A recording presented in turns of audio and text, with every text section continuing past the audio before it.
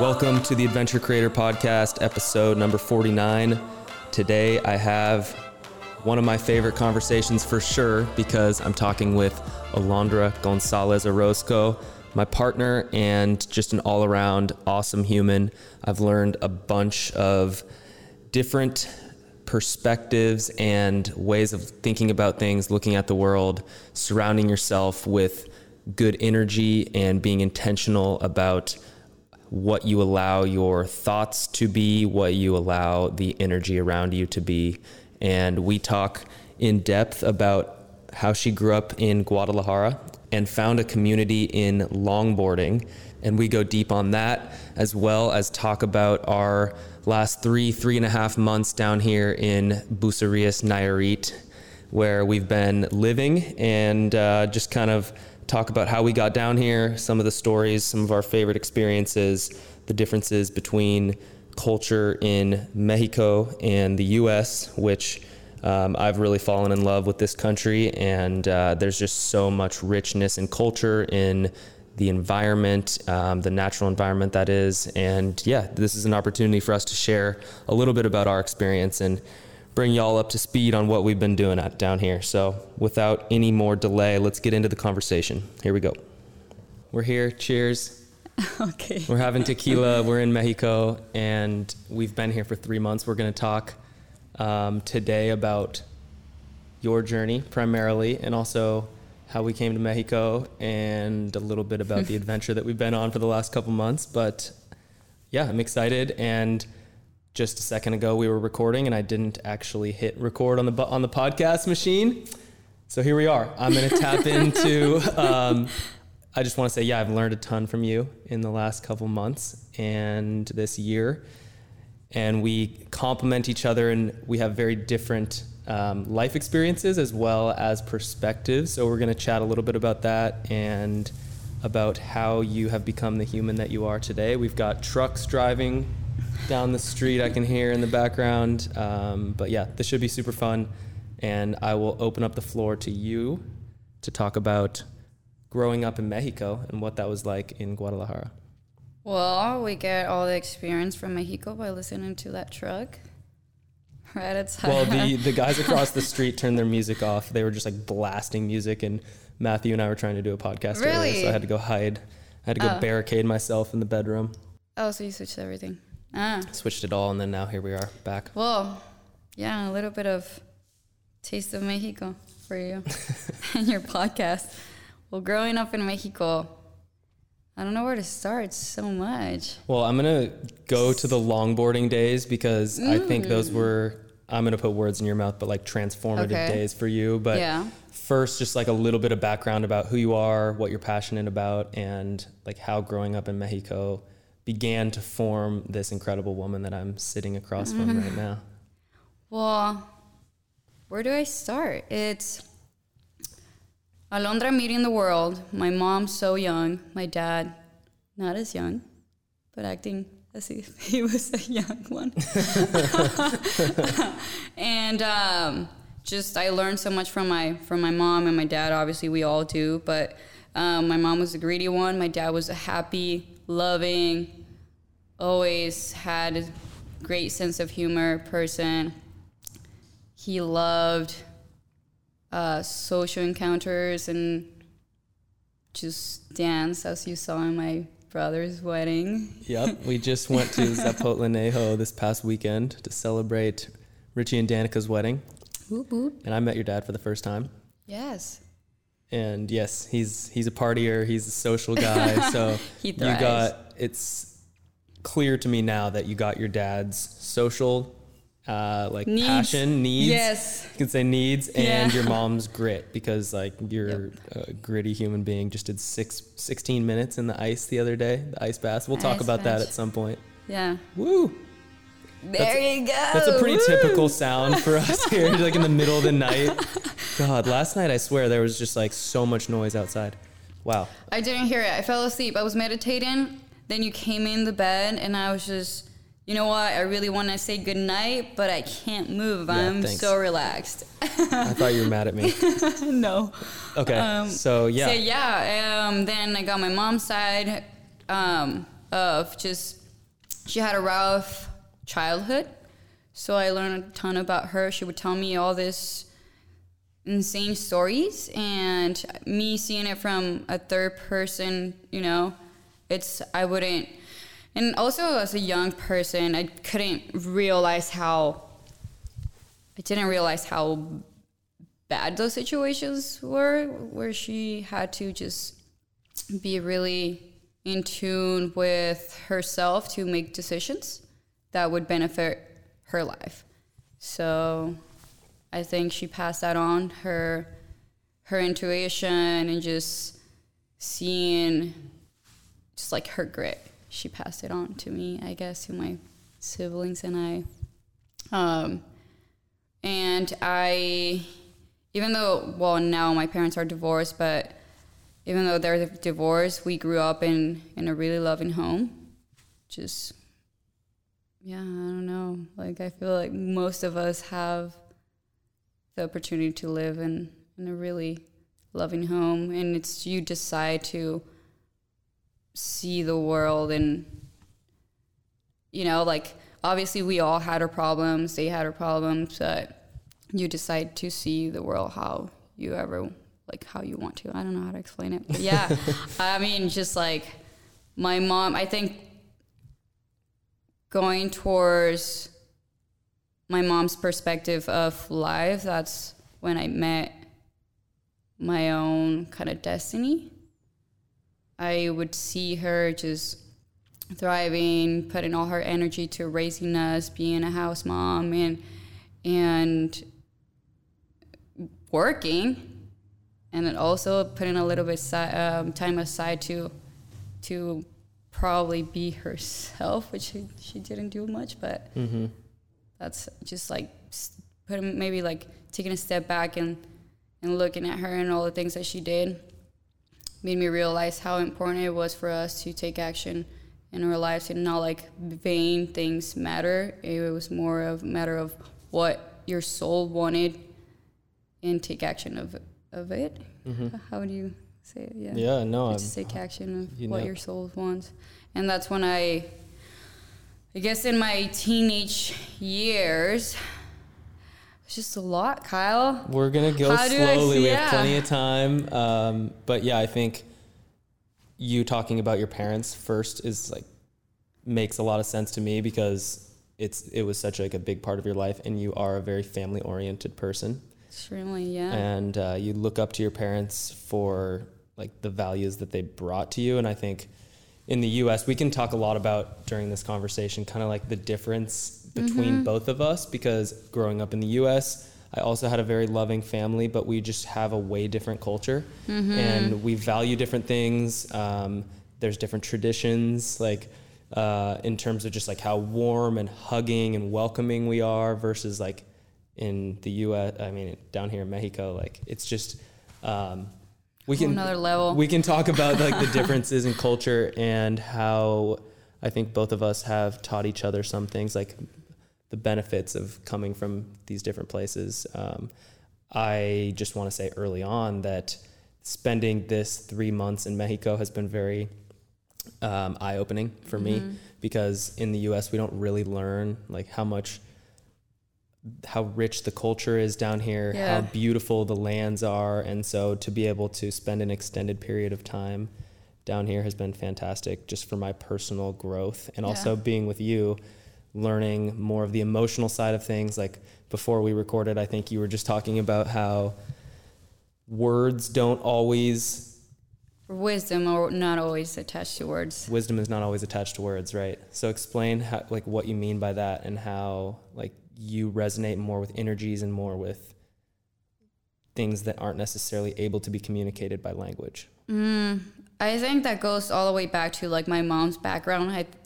She grew up in a really poor side of town, so she had no money and all the things, and everything that she had, it was just what she knew and her intuition. So growing up, she built wisdom, not with things that people would tell her, but things that she would, or life situations that she would be put in. So out of those life situations, she didn't have she did have the time, but she never took the time to journal, or it was just, she translated all her wisdom into kind of action or just emotions, whereas instead of words and telling someone, hey, I feel like this, or this word's attached to this feelings. It's like, no, sometimes you just, it's like, how would you describe intuition as well? Everyone sees it in a different way, but we all know, we all can describe it in a different way, but we all know what it means at the end of the day. Right. And it's just a feeling that you get. So a lot of that wisdom is like that, just feelings that you get. You would tell me stories about, I want to hear like lots of stories about Mexico, but you would tell me stories about how you understood things like really at an early age. Like, okay, like what? Like when like guys would like hit on your mom, for example. Oh my gosh, yes. That's and you would like walk behind her and like protect, like so no one could see your butt. Okay, so there's this really vivid memory I have. I was 3 years old walking down the street beside my mom. My sister was walking on her other side. And she's a good-looking woman, I think. And she had us three, my siblings and I, at such an early age. So she was still looking good when I was 3 years old. And especially like in Latin America, most of the guys or people, just like men, look at women in a very sexualized way, which annoys me. And she was walking.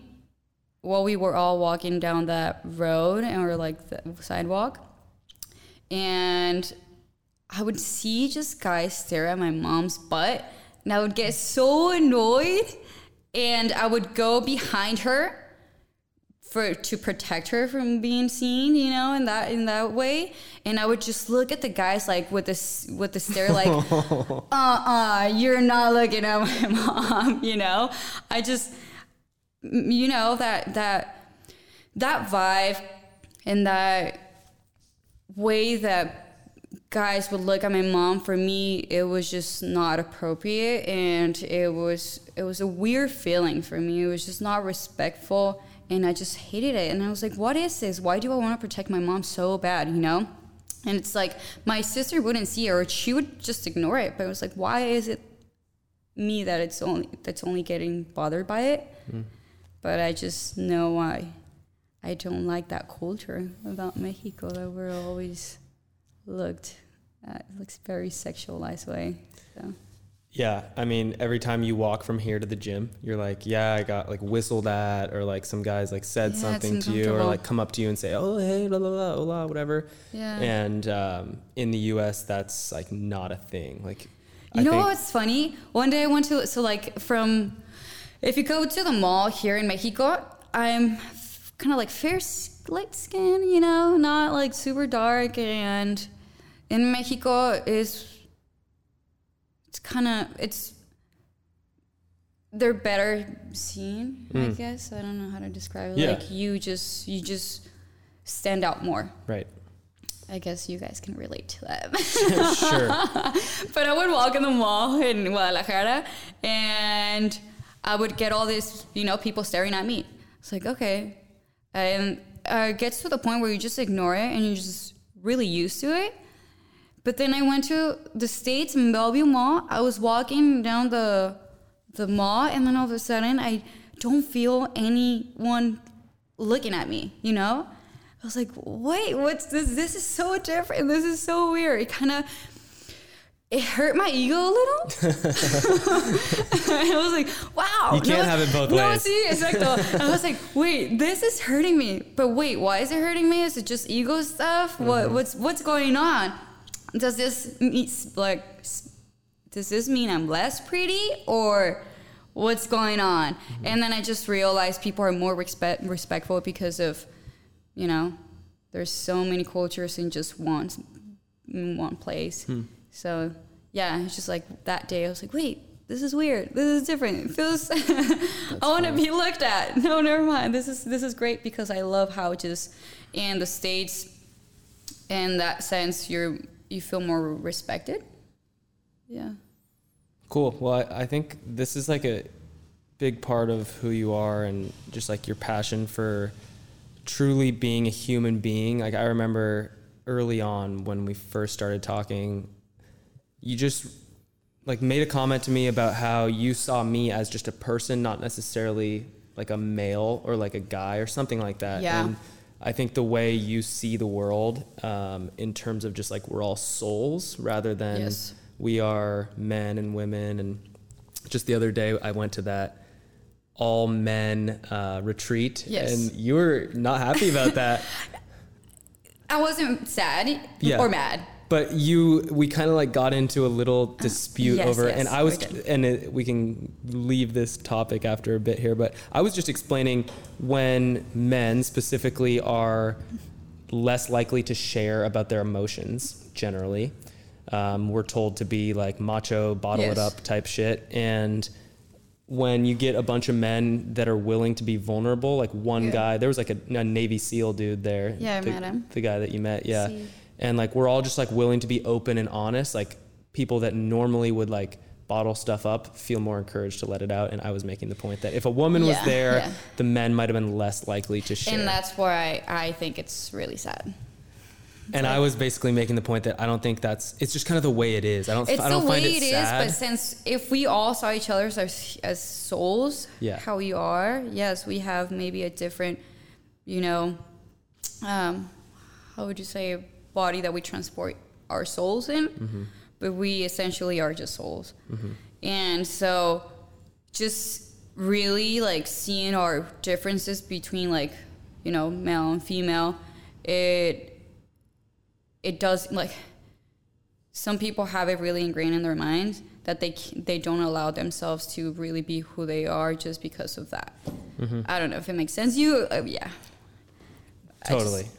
I didn't mean to like make this a big point, but I think men who are able to tap into their like feminine and like less like basically just not be too attached to the fact that they're a man and be able to feel the emotions. And then women on the other hand who can tap into like the more masculine side. I think that's really beneficial if you can do it both ways. Well, you know me, and I struggled so much when I was younger of my identity, I would say. Because you thought you liked girls? Because everyone thought I liked girls, but it was just my upbringing was to this world and to my family. I always had a crush on my dad, so I wanted to be like him. And then I had a crush on my brother, and I wanted to be like him. I always wanted to impress them, and I was a daddy's girl. So that created like a personality of me wanting to be like them. So it was more of a masculine personality, you said, And then I wouldn't be so compatible with girls that were super girly girls, and I just decided to create a different personality,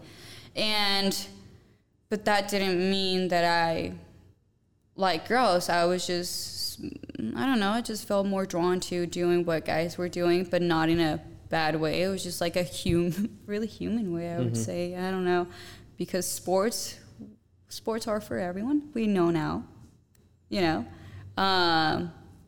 anything you want to do, most of the things that you want to do that started with only guys, now a woman can do it. So I struggle a lot because people would just tell me, hey, you haven't had a boyfriend in 3 years. What's up? You like girls, but you just don't want to come out. It's like, no, I'm really in peace with myself. I know that I don't need someone else to support my emotion side of my personality. I know as long as I have my family and I'm in tune with myself, I can sustain myself in this world in a way. I can exist, and I don't need anyone else to to lean on for them to, how would you say, to bring me up. Yeah. No, I mean, that's like, this, like one of the reasons I originally like fell for you. I was like, this girl doesn't need me at all. Like zero. You don't need anybody. No, Now you do. I want you. Hey, that's recorded, so we're going to replay that section. So this transitions smoothly into talking about your passion for longboarding. For longboarding, see. And at the time, like, just to set the stage, like, talk to me about how common it was for girls to be longboarding, like what age you were, and like kind of that journey to find. First of all, I don't even know how you like originally stepped on a longboard, and then talk to me about your personal growth through your period of time when you were longboarding. Because if anyone doesn't know this, your Instagram is at a longboard, and you talk a lot about just like how transformative that period of time was. So I think it makes a lot of sense to talk about that now. Yeah, I think in middle school is when, or like your teenage. Well, middle school for us is 3 years, so it's same for us. 7. Middle school? 7, 8, 9 for you. Well, for me it was 6 to 8. 7, 8, 9. Yeah. Yeah. And then 4 years of high school. For you guys, yeah. Anyways. That's teenage years when you're trying to discover who you are. Mm-hmm. Kind of go around and say, hey, I like this, I don't, what fits me. And I was always kind of a little bit of an outsider in a sense, but I was always really involved with my community, with Why people. Why were you an outsider? 'Cause I always did what I wanted to do, and I was just not following the crowd. So, but still, I was really, really involved in the community of just like people that were cool in my classroom. But so actually, it all started one day in my house, listening to music, as I always would do and still do. Oh, you like music? Kind of, yeah. Okay. I think I'm a little drawn to music. Anyways. And I created this, how would you say, I forgot the word totally. Persona, identity or something? See, what an are you identity, talking about? and I always had to be like super fashionable, but really almost kind of indie type, So I was like, well, if I come out of my house and I'm not dressed like how I usually like to dress, people are not going to think that I'm this way. I was kind of categorizing myself to just be one, like, very small, how do you say, person, or just one, yeah, anyways.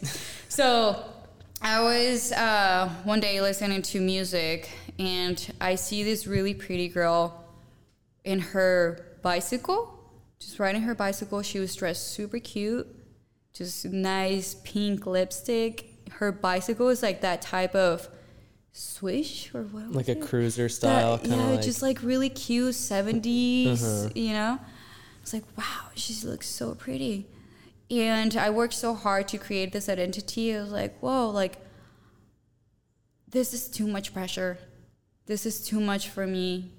I need to put a lot of thought into what I want to wear, what I accepted to like that group of people. Mm-hmm. Like if I maybe want to wear something else, it's not like that specific style, I'm not going to be super accepted. Mm-hmm. It's like, this is too much.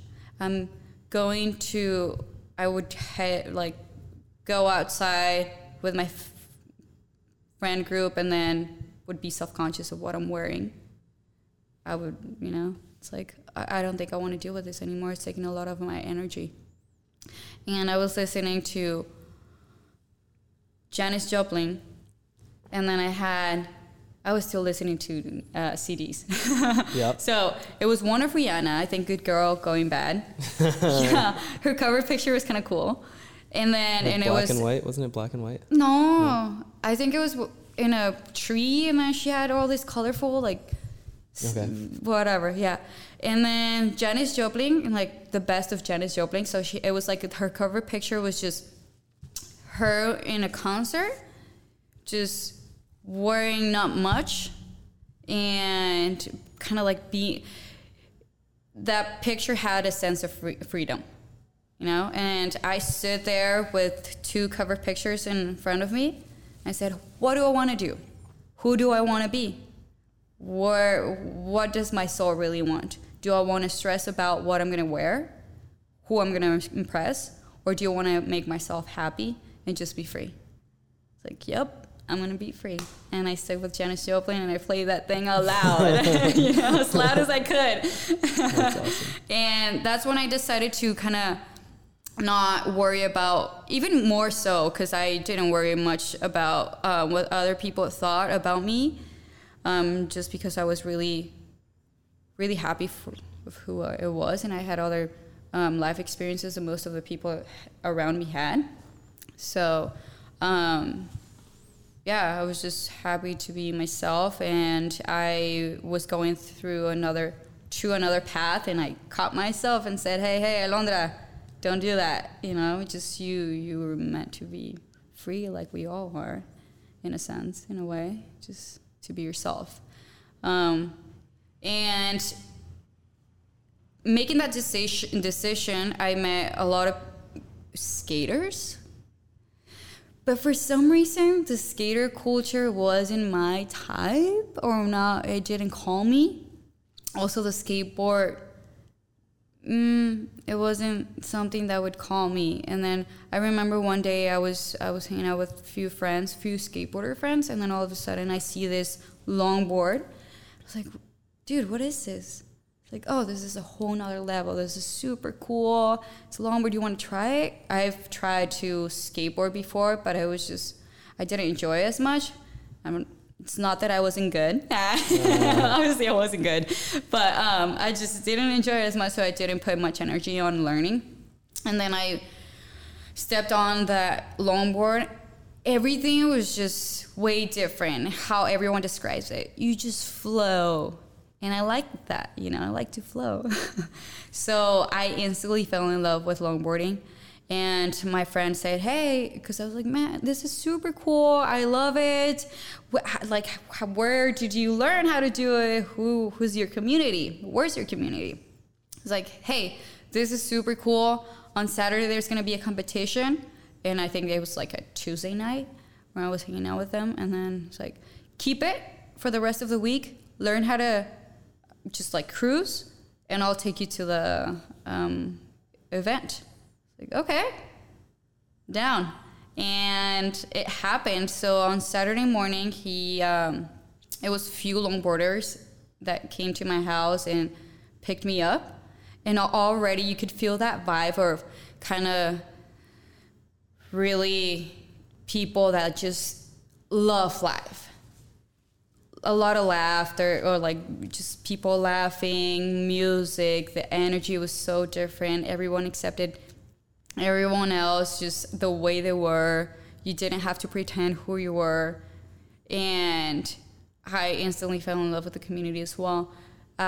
We went to this place, it's called, where is this? Guadalupe. And that's kind of like a hill that they would do a lot of competitions there, and we just practice to do a little bit of downhill. It was more like free ride. And as soon as I get there, I see people just you could see them all shine, you know, because they were so happy of what they were doing that they were just letting their inner light flow. And I was like, wow, this is cool. And eventually what happened, it was just, you know, I just fell in love with it. One thing that stuck with me is that in the skater community, most of them are really hard on each other. That's what I've seen. I'm not saying everyone. There's, you know, it depends on where you grew up, but they're more like hardos. And what I saw with this community, it was that everyone was willing to teach and to learn as well, and just support each other. If you didn't know how to do something, they would teach you with no ego involved. They would just say, hey, you can maybe improve if you do it this way. Or would you like to learn? Hey, I'll give you, like this guy gave me the longboard for almost a week just for me to learn. Who does that? No one wants to let someone else borrow this skateboard, you know? So just being immersed into that community just changed my world. Also, we would go to a lot of natural places and just not skateboard, but longboard. And we were all in love with nature. So that would help a ton. We would be in nature and just full with adrenaline.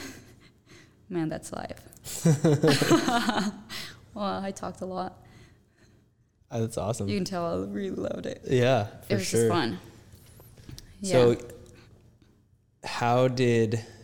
go a little bit deeper on like your personal, like internal transformation about how you felt about yourself, because it sounds like it makes a lot of sense to me, like what you're saying. And it's like crazy that I haven't really like gotten this granular on your like story, even though we've been together for almost a year. No, come on. But no, seriously, that is one thing that I've learned from being with you, being in Nepal, being in Mexico, is that our American culture is always like one thing after the other.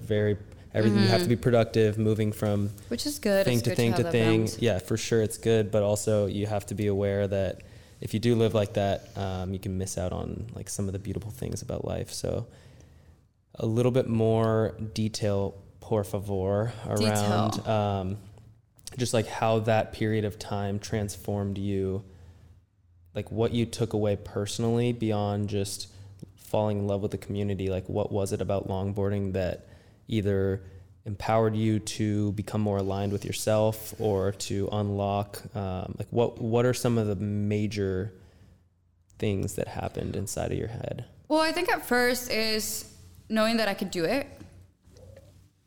I would just see guys, and I was most of the time I was kind of like the only girl. And knowing that I could do it, I would have this feeling of fulfillment. And also the adrenaline. The adrenaline helps you a lot to get really hooked into something. Yeah. Especially as in a young age, you know. And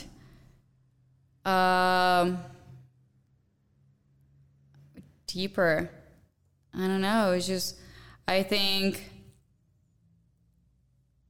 just finally being part of a community that doesn't judge you. You know, and me being a girl in that community of just guys, I wasn't seen as someone I'm capable of. I was more seen as a huevo, you know? What does that mean? A huevo is kind of like, can I say bad words? Yeah, like, fuck yeah. Exactly that. Like, fuck yeah. A girl's doing it. It's like, it's insane. All guys at that age want a girlfriend or a friend that is able to practice a sport that they're practicing as well, you know? It's more if it's like cool or badass, it's like, fuck yeah. So that would encourage me a ton. And I think that's when I started to see myself. I think it all started when I was really young, but I wasn't sure of what was going on. But starting to see myself as just a soul and not as a human being. Because I would be I knew I was a woman, you know. I knew I didn't look like them. But every time I was with them, it felt so comfortable that it just made me feel like we were all souls in tune with nature, flow, and adrenaline. And we were all together with this good energy. And I think just being one of the first girls, I started longboarding in Guadalajara. There was others. It was Liz, which now lives here in Nayarit. Mm-hmm. Yeah, there were just a few others. But just a few. And yeah. So I think the community started probably 15, 20 guys and like 4 girls. Mm-hmm. That was me. And then eventually a lot more girls started doing it, but because they would see us doing it. And all the girls that would do it, we were kind of like in the same page. Like we knew we were women, we knew we liked guys, but we weren't totally married with the idea that girls should stay at the nail salon doing, it's like, I just did it. I know, but time has changed. At that time, I wasn't interested. No, but just like stay at home with your girlfriends, talk about who do you like, who do you don't like. This girl talked about me. Oh, what a bitch, No, that would make me so bored. So I would go and do what guys were doing, and finally I found something that was really, it's also noble in a way. Like it didn't harm anyone. That sport didn't harm anyone. Even though sometimes say, hey, skaters are just, skaters and like graffiti in the U.S. Like, I don't know. For me, and we've talked about this. It's a culture, and it's fine, but not everyone. That's something different as well that I saw with longboarding. Not everyone that did longboarding were total losers in a sense. I'm not saying anyone's a loser or not. That was my perspective. Like, I know everyone. A lot of people have that perspective. Obviously, it's a generalization and stereotype. But like when I think about like the guys at the skate park, like when I was in high school, those were like the druggies. Is that the same in Mexico? Sí, totalmente. And longboarding like wasn't about that at all. Obviously, they smoke, and obviously they, But they're not like most of wearing the people like emo clothes. were still in school. Yeah. Working. They were still focused on something greater than just longboarding in a sense. That they did that as their hobby and their way to maintain their souls alive. So and just starting, I think also what kept me coming back with longboarding, it was that adrenaline closer to nature, and then flowing. Also the acceptance of people, seeing myself as just a soul and not as genders. Also, I'm going to go back to genders anyways, but seeing girls that were willing to do it. Yeah. Wow. That's amazing. Sometimes I would come and see a girl, a new girl, just longboarding. I was like, hey, I'm so happy you're doing this. We have to expand this community. Girls can do it too. And in Guadalajara, it wasn't as popular when I started. And just the importance of being the few girls that were willing to do it and didn't care about what other people said about us. It's like, no, you're a girl. You can't do it. It's like, well, I'm, different times. Sorry, bud. It's like, I'm sorry to disappoint you, but I want to do it and I'm going to do it. And I remember this day, we were in a competition. It's far from Guadalajara, probably like an hour and a half. And I was going down a hill, and there was this truck, like the trucks, and they have people behind the trucks, just like standing. Yeah. Oh, okay. Well, people that are listening to this probably have never seen that. So like describe what you're talking about. It's just like a pickup truck in a road full of people in the front and the back. Yeah. And they are they're rides. Yeah. So that's how people transport sometimes. A lot of times to work. Yeah. So it'd be like 12 people in the back, all standing too. All standing. There's like a high fence in the back. Hilarious. That one didn't have the fence. They were like sitting on the, the pickup, the behind pickup, whatever. The bed, Yeah. And I just hear this, es una vieja, and it's like, it's a girl. And caught my attention, but I was like going down a hill trying to do like which is like a power slide. Just like, people know? A power slide on a longboard going fast. Yeah, I think people can figure out what that is, but it's fucking insane. I was trying to do that, so it's kind of, you need to put a lot of attention there. If you get distracted, it's bad. But I just heard that in the background, did the power slide, and then get up, and then I see all these people pointing at me, like if it was from another universe. I was like, yeah, it's a girl. What's, who cares? And then that's when it hit me, and I realized, like, yeah, I'm a girl doing this. It's so different from what people are used to. So this initiative of me just encouraging girls to do it was something I needed to do. You know, it's like a lot of girls would come up to me and it's like, oh, can I try longboarding? You know, can I use your board? Yeah, of course, you can use it. It's like, oh, like, do your parents support you? Or you do it like in the low key? Don't tell your parents. Like, no.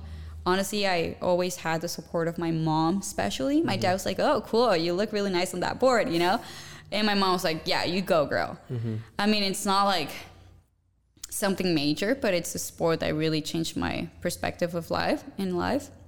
And yeah, I think that's when I started encouraging more girls. Sometimes I would come to this place, which is called La Minerva, which is in Guadalajara. And it was every Sunday morning, we were all gathered there to go and longboard somewhere else.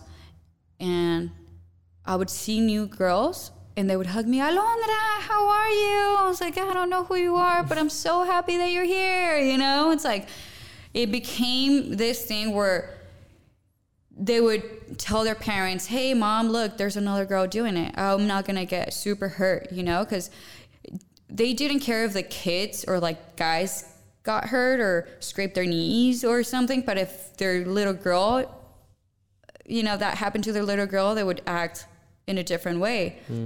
I was like, no, we're all humans. We all need to scrape our knees to enable for us to learn, or like, you know, to learn how to be better, to know how to be grittier, and just putting ourselves out there. If we're all just stuck in a cage of, you know, like, Mom, my little princess can't do anything because she'll get hurt. It's like, okay, well then she will get hurt eventually. Life is gonna hurt her really bad, you know.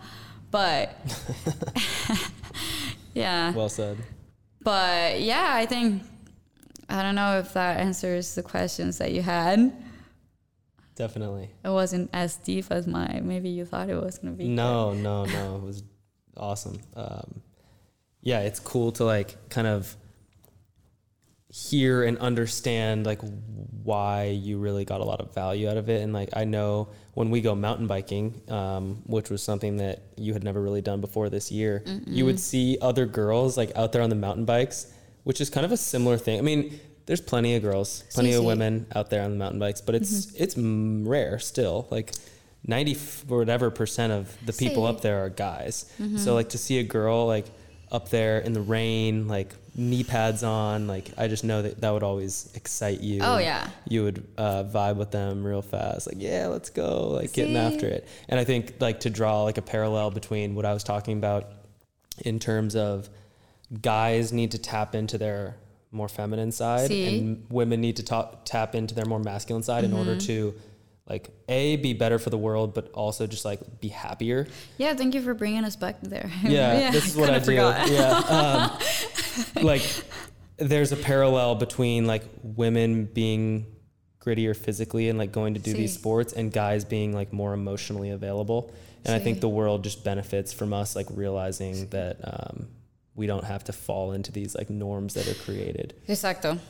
It's super cool that we live at this time when this is like a normal thing. If we were having this conversation like 20 years ago, people, what the fuck are you talking about, you know? Maybe 20 years ago it wasn't as bad, eh?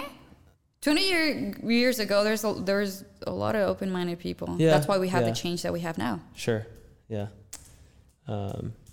Cool. But still, I get your point. Yeah, I like to like kind of just connect the dots throughout the conversation. Yeah, I had to just embrace that because I would go home and tell my mom, you know, okay, I would dump my boyfriends because I wanted to go longboarding.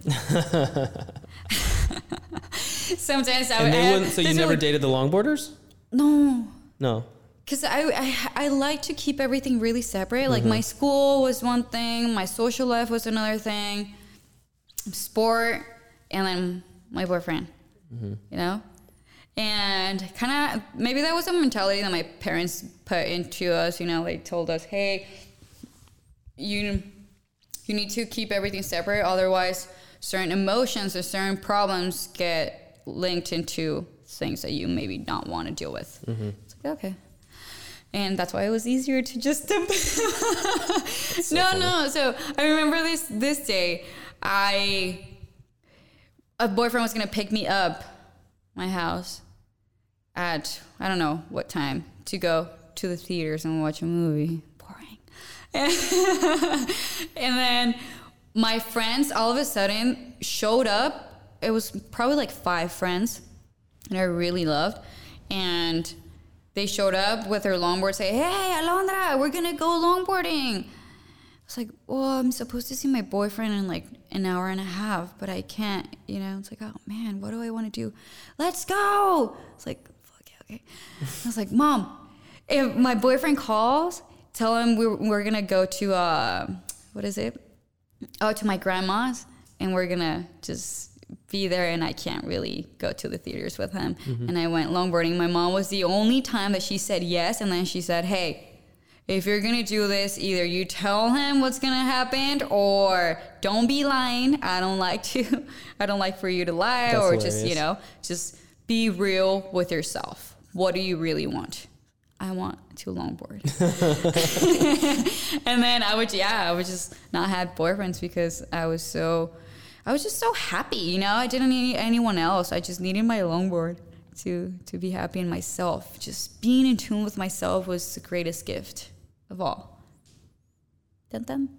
See, and that's when I came in peace with having that balance of my masculine and feminine side. Mm-hmm. I think you have a great balance. Thank you. Yeah. The first time we ever hung out was snowboarding. I was skiing, you were snowboarding. See. And a lot of what we like to do is just around like outdoor sports. Mm-hmm. And both of us share that passion for sure. I was going to just say that I was never a board person, as you know, before this. And I just want this for the record that you are the reason that I ever stepped on a board. First a longboard, last like whatever no March. Es cierto. What? Sandboard. First thing we did was longboard. I never. We went to Oregon and we did sandboard and then we longboarded. No. No. We were on the longboard before we ever sandboarded. Sorry. A ver. We went to Oregon dunes and like sandboarded down these big hills, which was crazy. I feel like I'd maybe be able to be a little bit better now. Probably, yeah. And then longboarding, and now like we've been surfing as well. And I want to spend some time in this conversation, like describing to people that listen to the podcast, like what the heck we've been doing down here in Mexico. Carla's been doing a lot. I've been doing a lot of chilling. No, that's not true. You've been going to the nail salon. Kidding. Twice. Yes, twice. So let's go there. Like, why did we... This is the question I get asked all the time. How did we end up down here? You can tell the story and I'll fill in the gaps, but I think it's kind of funny. The raw story? The raw story, the real story. The raw story. Yeah. Okay. Well, you weren't helped. We needed to move to the rental house of our parents. We lived in Kyle's parents and tus papás. Yeah, like a house that they own. See? Sure. We needed to get out of that house. Mm-hmm. And you weren't putting much effort on looking for a place? Nope. Not at all. I was putting a little. A little, not enough. Okay. I wasn't excited about like... Little. I just didn't want to move to Capitol Hill. Okay. See, no, but I didn't want to move to Capitol Hill necessarily. Like, it was just places that I was finding, you know? Okay. Let's... See. Yeah. It's all good. Anyways. So I wasn't helping at all in terms of like finding a new place. You were just kind of like getting pissed because I was just like not helping. And especially being because I moved to the rental house with you. You convinced me. Mm-hmm. I don't know why I let myself get convinced, but all my stuff was stored in one little room, and I just felt really overwhelmed because my whole life was just in one little room, so disorganized. Mm-hmm. So I needed to move out of there ASAP, and you didn't have the same urge because you were so comfortable in your little home. Yeah, I mean, why would I want to leave? We had a sweet little setup going on. Yeah. For sure. But for me, it was such different story. Right. So I started looking for places. You were not interested in looking for places. And I just was a little bit, not overwhelmed, but I was a little disappointed because at that time we were now like really going forward in our relationship. So I was like, well, he's not supportive in this. What else is he not gonna be supportive? Yeah, exactly. So I was really annoyed. And my friends, Juan Pablo and Osvaldo, were really helping me, going out of their ways to help me. I was like, wait, my partner can't even do that? What my friends are doing? Am I supposed to date my friends? Or what's going on?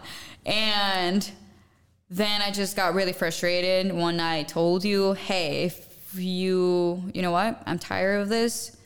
I'm not going to look for any other place. I see that you're very comfortable, and I'm not opposed to you being comfortable. It's your life. It's what you want to live, but I don't want this for my life. So I'm going to go to Mexico. What did I say? No, don't leave me. Wait for me. Fuck off.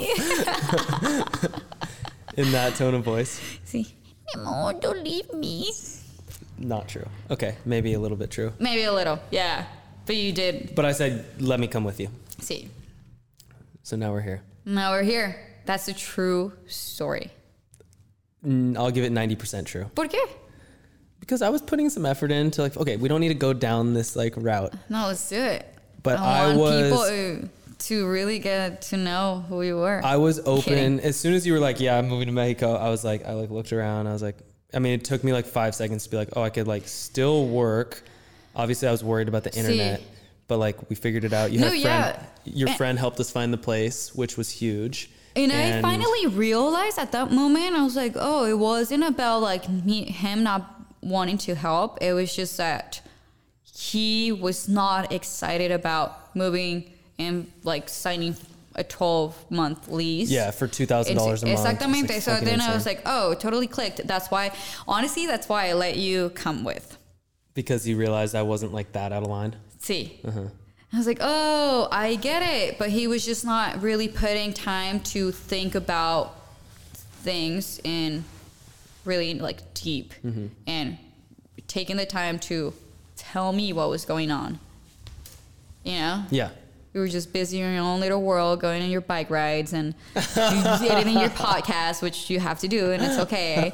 And meeting up with friends, having a few phone calls here and there, but not having time. Okay, anyways. I just think it's funny that, the truth of the whole story is that, you were going to go to Mexico with or without me. And I was just like, no, take me with you. And so here I am. And then I realized that you were up for adventure and you were up to go to a different country and willing to. It was just not going to be a comfortable place for you, and you still wanted to come. I was like, wow, this is cool. I love it. I love the attitude, and we're not here happy in Mexico. It's been fantastic. Sí. I've improved my Espanol a little bit. Sí. And I've spent a lot of time just in conversations that I can understand 10% of the conversation. But thinking back between the first time I met your family in Guadalajara and now, I think. Oh yeah, you did tell me. Two of my biggest goals of coming here were improve my Spanish a bit, and kind of tangentially to that, just learn a little bit about this country that's right next to the U.S. that we almost know nothing about. Yeah. And 2 was to learn how to surf, which we've done both of those things. So as far as I'm concerned, this has been mission accomplished. And I could totally see myself coming back and spending more stints of time in Mexico in the future. But maybe describe what our place is what Bucerias is like. Oh, I want to tell you something actually before that. And also there's a lot of major things why I was so stoked about you coming. And one of them, of course, the adventure, your company, and all the challenges that we were going to overcome together. But for you to see my country. Because I would always tell you or talk about my country in such a beautiful way. And I would always tell you wonderful things about it. Obviously, there's ups and downs in every country, but I just love my country. And people sometimes don't realize how beautiful Mexico could be. And that's what I really dislike about news and media. Movies, yeah. Yeah, exactly. Because in the States, when I moved, I've told you this story so many times. When I moved to the States, and then I don't look like a typical or stereotype Mexican. And I would talk to people from other places of, other countries, especially, or more Americans. And then they would say, oh, you're so pretty. You're so cute. I love your accent. Oh my gosh, this, that. And then, where are you from? Mexico. And I would say so happy, it's like, yes, my country's so fucking cool. And then, it's kind of like with a disappointment. Oh, like, you're from Mexico. It's like, yeah. It's like, oh. And then all of a sudden I would feel this like rejection in a sense. It's like, wow, I didn't know how shallow you were and how ignorant you are as well. It's like, it's so sad. Maybe we've created this culture as Mexicans moving to the States that like there's nothing to see in Mexico, but it was just that part of me wanting people to get to know my country, and see it through my eyes.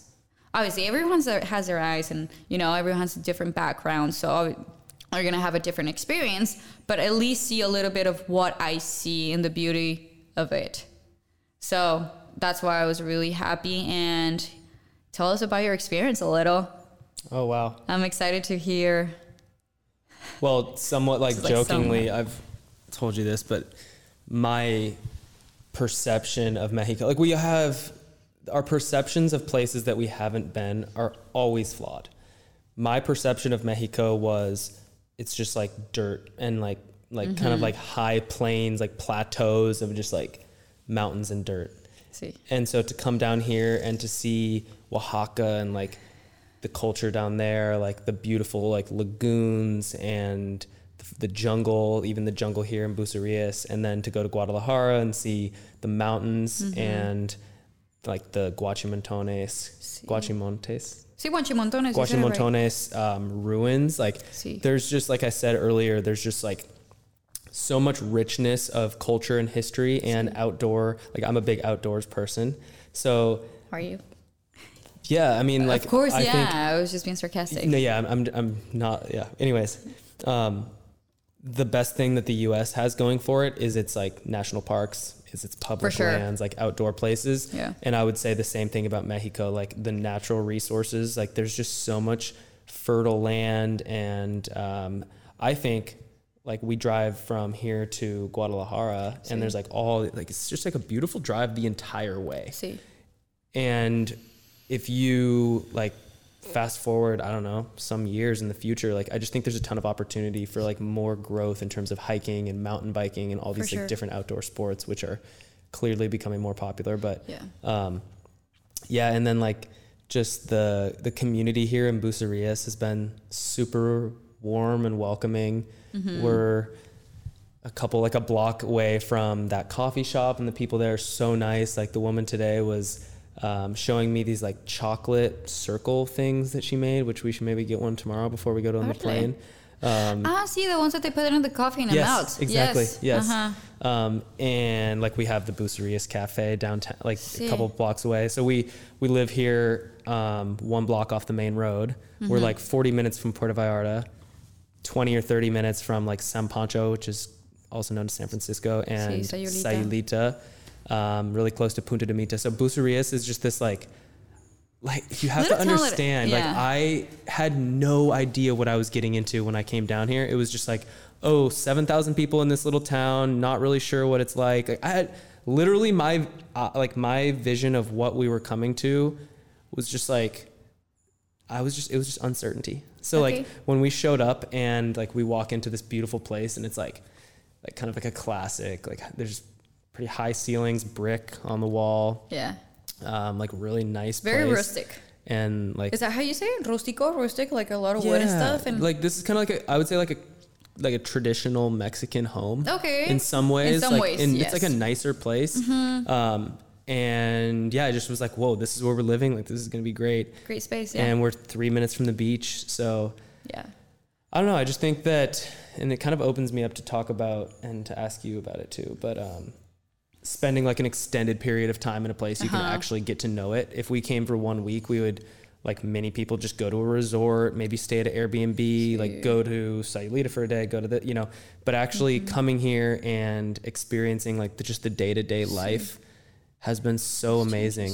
And there's so many like-minded people too that come here for similar reasons, especially like during this time in COVID when people are like freaking out. Fuck, man, these masks, and just want to like have some freedom. So you come to Mexico and you get to actually like, we're about to go to a restaurant right after this and have dinner, and we don't need to bring our masks, you know, which is pretty sweet. So a lot of benefits and a lot of awesome, like, I don't know. I've really enjoyed it more than I can express in a few words. So thank you for asking. You're welcome. But tell me, like, you haven't really been to Bucerias either, so. No, I was about to tell you that. Yeah. But I think I maybe heard of Bucerias once or twice. That's it. But I would always stop in San Pancho when I was like in my teenage years, when I was longboarding. Also, we would go to San Pancho and Sayulita, kind of like that surfer vibe. So we would go, and every like long weekend we would spend 2 nights in either San Pancho or Sayulita, and I would just be there. And then with my parents, we would go to Puerto Vallarta, Nuevo Vallarta, and I would never go in between, or Punta de Mita, you know, but I would never come to Bucerias. And when we were looking for the places to move in, we were looking in San Pancho, and then we saw Sayulita was just like insanely, well, it's expensive. Relatively to other. Relatively, yeah. Sí, exactamente. But I went last year, and it wasn't as, it's beautiful still. But when I used to go like 10 years ago or some years ago, it was way different. It had more of a really town vibe. Now it's super crowded, a little bit dirty. Very dirty. Yeah, it's not welcoming anymore for me. And touristic. See, and then I told you, hey, Sayulita, you know what? Let's not do it. Maybe San Pancho. San Pancho still has that vibe, and I like it. But then I thought my friend Nayeli lived in San Pancho. That's why I texted her. It's like, hey, I'm looking for a place near the beach where I just stay in San Pancho. I was like, no, I live in Bucerias, and it's a really cool town. You should come here. It's super nice and just quiet. And she helped us out to get this apartment. So I was really happy about that. And yes, we came here and we got what we wanted. A quiet place, and then we can go and search for, if we want, which is rare, but when we want nightlife, we can go to either Vallarta or Sayulita. But most of the time, we like to keep it quiet in our lives in a way, you know, not much nightlife. We like to get up at 5:30 and go surfing rather than stay out. More like you like to get up at 5:30. I enjoy the process after you wake me up. I still wake up. You do great. Sí. We, like, I think the beautiful thing about, like, this morning, we were in the ocean, only us, fantastic sunrise. Sí. I think what motivates me is watching the sunrise. That's the only thing. With your feet dangling in the water. Oh my gosh, yeah. It's such amazing. a fantastic feeling. Just the sand. The sand. And then you got slammed on a rock today. Let me take a pee, and then we're going to keep rolling. Okay, we're back. I've had Montezuma's Revenge 3 times. We see. It's been brutal. My American stomach. And that's actually funny. I say American. I still catch myself doing that. But we're all Americans. We're all Americans. And I'm glad you learned that. So happy. Now I distinguish between Americans and U.S. Yeah. People are like, where are you from? Like, if you say America, like, that could be Canada, that could be Mexico, like, that could be anywhere. Colombia. Yeah. That could be South America. Shit, you're right. Sí. The Americas. Sí. Yeah. We've kind of taken that one. The U.S. is kind of it's kind of weird. It's like, yeah, we're going to take over the name of all the continents. There's something about, like, especially, like, further back in history, just, like, taking ownership of certain words. It's like a power thing, almost, like, something to, like, show your dominance as a culture. And I think now, as the world is becoming just, like, more one, that's hopefully, like, starting to unravel. But yeah, we're just like, let's talk a little bit more about our adventures here in Mexico. And I'm going to ask you like what's been your favorite thing? Favorite thing here in Mexico? There's been a ton. Oh my gosh, the sunrise and going to Chacagua. Oh my God. See, best thing ever. Describe it and maybe we'll make a little video. I think you'd make... Oh yeah, you do have footage for it. I have some good footage. You do better off describing. You do it. No. Okay, well, I sure will. You give me the opportunity. So we went to Oaxaca. Our friend Clarence, his wife lives in Puerto Escondido, Tona. You can say it better, mi amor. Come on. Puerto Escondido. I don't know. Muy bien. Mejor. Puerto. There you go.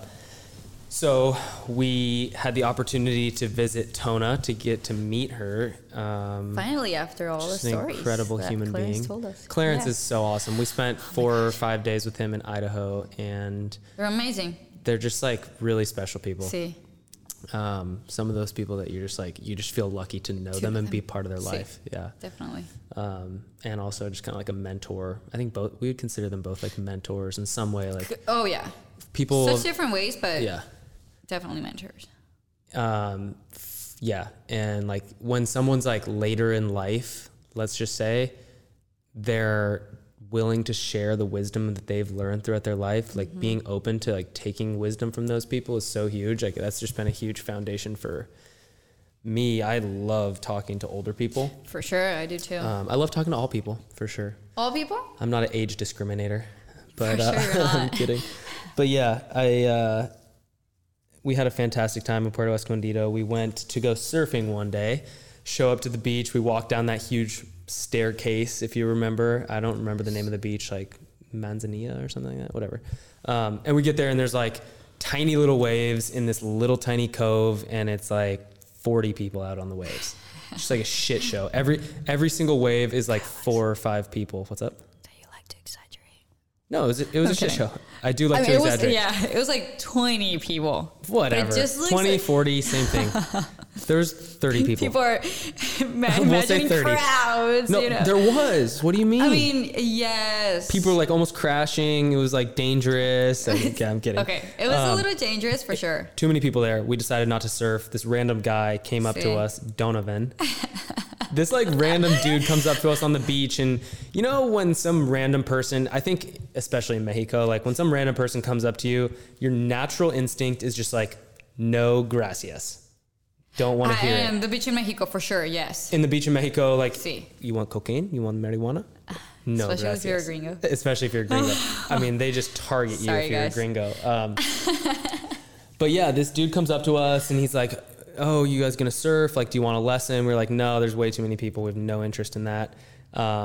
And one of the reasons why there was way too many people was because like shit was closed down because of COVID. Exactly. The day we got there, everything closed. So then everybody was funneled the next day, to the municipality next door, which had like 1 or 2 beaches that everybody was going to. Anyways, we end up like looking at Donovan's phone. He shows us some drone videos of this other beach. He's like, oh, like there's this other beach with less people. But what really stuck to you? About Donovan? I don't know. He was just like hitting on you. No, I'm kidding. He would describe That's how it sounded to me. Oh, that's largas. Oh, las largas. You know, kind of like common if you want to. Large waves. You know, tell. ¿Cómo se dice? Like if you want to sell it kind of thing? Yeah, you just say. Yeah. I love the way that certain words are like, the tone or their phrase. Yeah. I've been out there on the waves and like Donovan's voice has been in my head. Oh, las largas. Indeed. So he told us about it. We went to that fucking cool beach. Amazing. Yeah. Chacagua. So we woke up like 4:30 a.m. the next day. We told him, I literally paid him like 2,000 pesos on the spot. And I was like, here, man, get some gas, pick us up at our hotel. He drove us. He was also greedy in the sense of like, hey, if you want this experience, you're going to do it our way because you're going to see magical things. And we did. Literally one of the best days of my life. I agree. So we get like maybe a 45-minute drive to this little tiny town. It's just a funny. I forgot the name of the town. I don't know the name of the town, but we show up to this. It's like a little fisher town. It's inside a lagoon, so it's not like exposed to like the ocean, but it's like close to it. We show up and we're in the back of the car. I was like not feeling that good. I feel like I don't know what it was. You didn't rest. We didn't rest well. That's it. Yeah. And our ride for the boat was just like missing in action. Like, where is this guy? We're supposed to get like a ride on the boat. No, the thing is that Donovan didn't have his number the day prior. Classic though. This is just like how things go. Classic Mexico is like, things work on the same day. They'll work out. Don't tell me what time. Don't ask what time. They'll just work out. It's chill. It does tend to work out. Things do work out down here. It just sometimes takes a little bit of time. So we're driving around, like checking. We're trying to find this dude who's gonna like give us a ride on the boat. We end up finding him. We like wake up his mom or his ex-wife or something. I think it was his ex-wife. We wake her up, and then he says, "No, he lives in another like little house back there. Try to wake him up over there." Oh, okay. And then we head, and we eventually get a hold of him. Yep. And then you take over the story from here. No. Basically, we get on this little tiny boat with an outboard engine, and we start cruising out into the lagoon. And it's like the sun is just rising, so we're out there on this. Oh, see. It's almost like a lake. It's really flat because it's like a protected area. And also really early in the morning, the only people that were out there were the fishermen that would go at maybe like at 3 a.m. and just try to catch fish. A lot of shrimp fishermen. Yeah. And then so we get into that little river area, kind of like a connection between like the Los manglares, sí. What's it called? Manglares? The mangroves. Sí. Yeah. So we're ripping like. Oh yeah, he was going fast. It was so amazing through this like narrow passageway kind of between the lagoon, and we would come around a corner and there would be like some dudes with their shrimp nets in the middle of this passageway. And at first he was going around, and then he just like started just going right over their nets, and they're like, dude. But he would slow down. He would slow down a little. Yeah, he would slow down and lift the outboard engine up so we could get over the net. And we get out to this beach in Chickawa, and there's like nobody out there. It's these people. There's no cell service. Like life is just, they live on the beach. They host tourists when they come, and they fish, and that's their life. Yeah, fishing. And like seeing those kids fishing, and just, I think kids are super capable down here in Mexico. Like we've seen, especially in those small towns that we've gone to, like we've seen these little dudes, like just 5-6 years old, like no adults around like catching fish, like with their little brother, like showing them the ropes. And I don't know, I just think that stuff is so beautiful. It's so beautiful. And honestly, like I feel like people that are my age and older got a little bit of that experience, because I grew up like that. Sometimes I wouldn't have adults around, and we would do our thing, we knew better what not to touch and what to touch, that could hurt us, that can't. And if we fall, well, we fell. Let's get ourselves out of there. You would like go to the store to get like booze or cigarettes for your mom or like your family. Like in the US, they would never sell alcohol to like an 8-year-old, No, yeah. And down in Mexico, they're just like, oh, this is. See, for a beer, it's like, how would you call it in the US? It's a 40, no? Like a bigger beer, like a 40-ounce beer. Yeah. 40, yeah. So if, in Mexico, they're called caguamas. And it was mainly my mom's side of the family.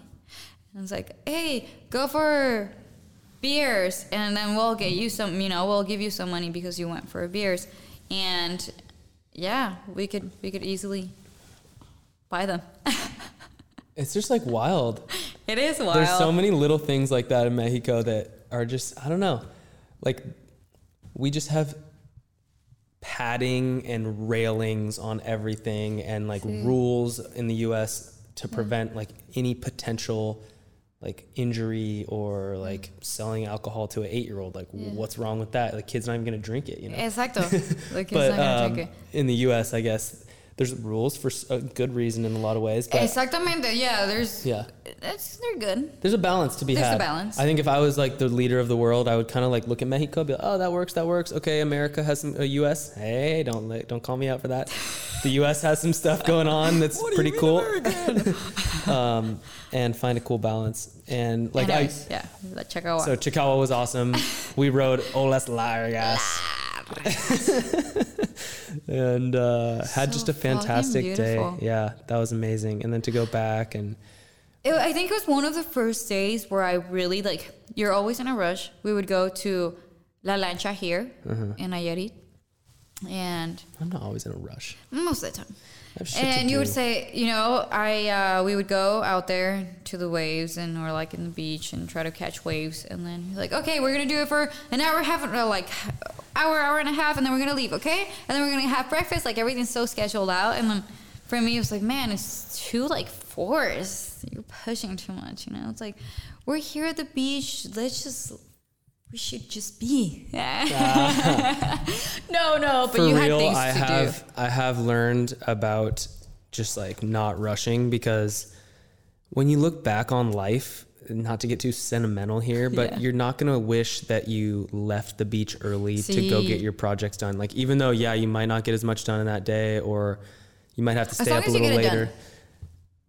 It's a balance, like anything. What do you think? No, I mean, it's just like you can't be in leisure mode all the time. No. But you also can't be in work mode all the time. So it's like, where do you find the balance? For me, I choose to get some leisure and some work almost every single day. Like, I don't like to go a full day without working at least like 2 or 3, 4 hours. Makes sense. Because then it's like, I love like taking time for myself and like going and exploring. But it feels like you're not moving forward. So it makes sense. Yeah. It's just something about like the goals that you have. If you feel like you're not moving towards them, then I start to get this like internal angst. And I'm like, oh fuck, I'm not like doing what I really like told myself I would do. I'm like lying to myself in a way. So and you can't rely on yourself anymore because you're a liar to yourself. See? True. Okay. So that's been one of the cool things about spending time down here in Mexico. Like, it just, things move a little slower. You get done when you get done. But also at the same time, I've said this to friends. They're like, dude, you're sacrificing your career going down there. What are you doing? Like, you know, you're not going to move forward in terms of your professional stuff. Okay. CJ was calling me after that. He's like, dude, talk about like lack of production. I'm like, bro, I've been down here, and especially in the first like 6 to 8 weeks we're here. Hey, CJ. Shh. First like 2 months we were here, it was too hot during the day. It was like 100 degrees every single day. So I would just be inside working, and I would get a workout in the morning, or like go outside, maybe go surfing in the morning. And then in the evening we go down, and recently we've been throwing the Frisbee a little bit on the beach, but we will watch the I've sunset. been super focused. Yeah. Both of us. And I think this trip has been fantastic because like we're not surrounded by family and friends and distractions, and it's been a cool time to kind of like reset, re-engage, and I'm excited that we're going back at the time we're going back. Yeah. Going back to Chicago, I think that was the first day that I saw you really like just being completely immersed to, how would you say, like this lack of sense of time. You were really in the moment. I was like, wow, I'm not, and I was being the pushy one, rushing things. Like, hey, we gotta go back because we have dinner with Donna, and you're like, no, but man, this is so wonderful. I was just having such a good day. Oh yeah, it was great. It was one of those moments when I just knew that it was like a special moment, you know? And so I was like, man, like this is so good. And it was the first time that we caught like bigger waves. Like we were catching big waves. You were doing well. Both of us. Yeah. We weren't really able to like carve and turn as much as we are now. No, but we were riding the olas largas. Yeah. Really. Yeah. And then we met those Swiss people that we ended up seeing again at La Lancha. The world is so small down here. I mean. And we met the guys in the airport from Bellevue. That was bizarre. But it all makes sense. Usually I ask, hey, why did you choose Mexico to travel? And they tell me their story, which is, I think, awesome. And I feel really flattered when people say I chose Mexico because of whatever, you know? It's like, oh, this is awesome. Love it. But then lately in Oaxaca, all the people that were going to Nayarit, and they were all saying almost the same thing. It's like, it's the only place that you can go to, you know, like you can travel to. Yeah.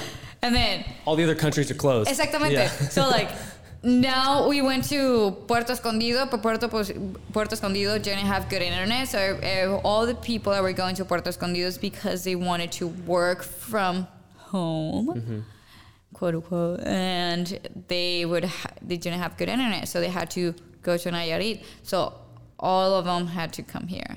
So it makes sense. And I was kind of disappointed. Just like, yeah, because it's the only country they can travel to. Hey. I was like, oh, man, but cool. I'm glad we keep the doors open to you guys, and I'm so welcome glad you too. to this amazing country. Canada is like locked down. You can't even go there. I'm so sad. Like I was just talking to Justin the other day that he has a place up in Whistler. Like they literally have like a house up there. You can't even go to his own house. Yeah. Wait, who told us this story about a person wanting to go to Canada, but they couldn't, even though they had a house there, but they were Americans or something like that? Yeah, that's the thing. Wait, who told us that? I don't remember Whit, no. No.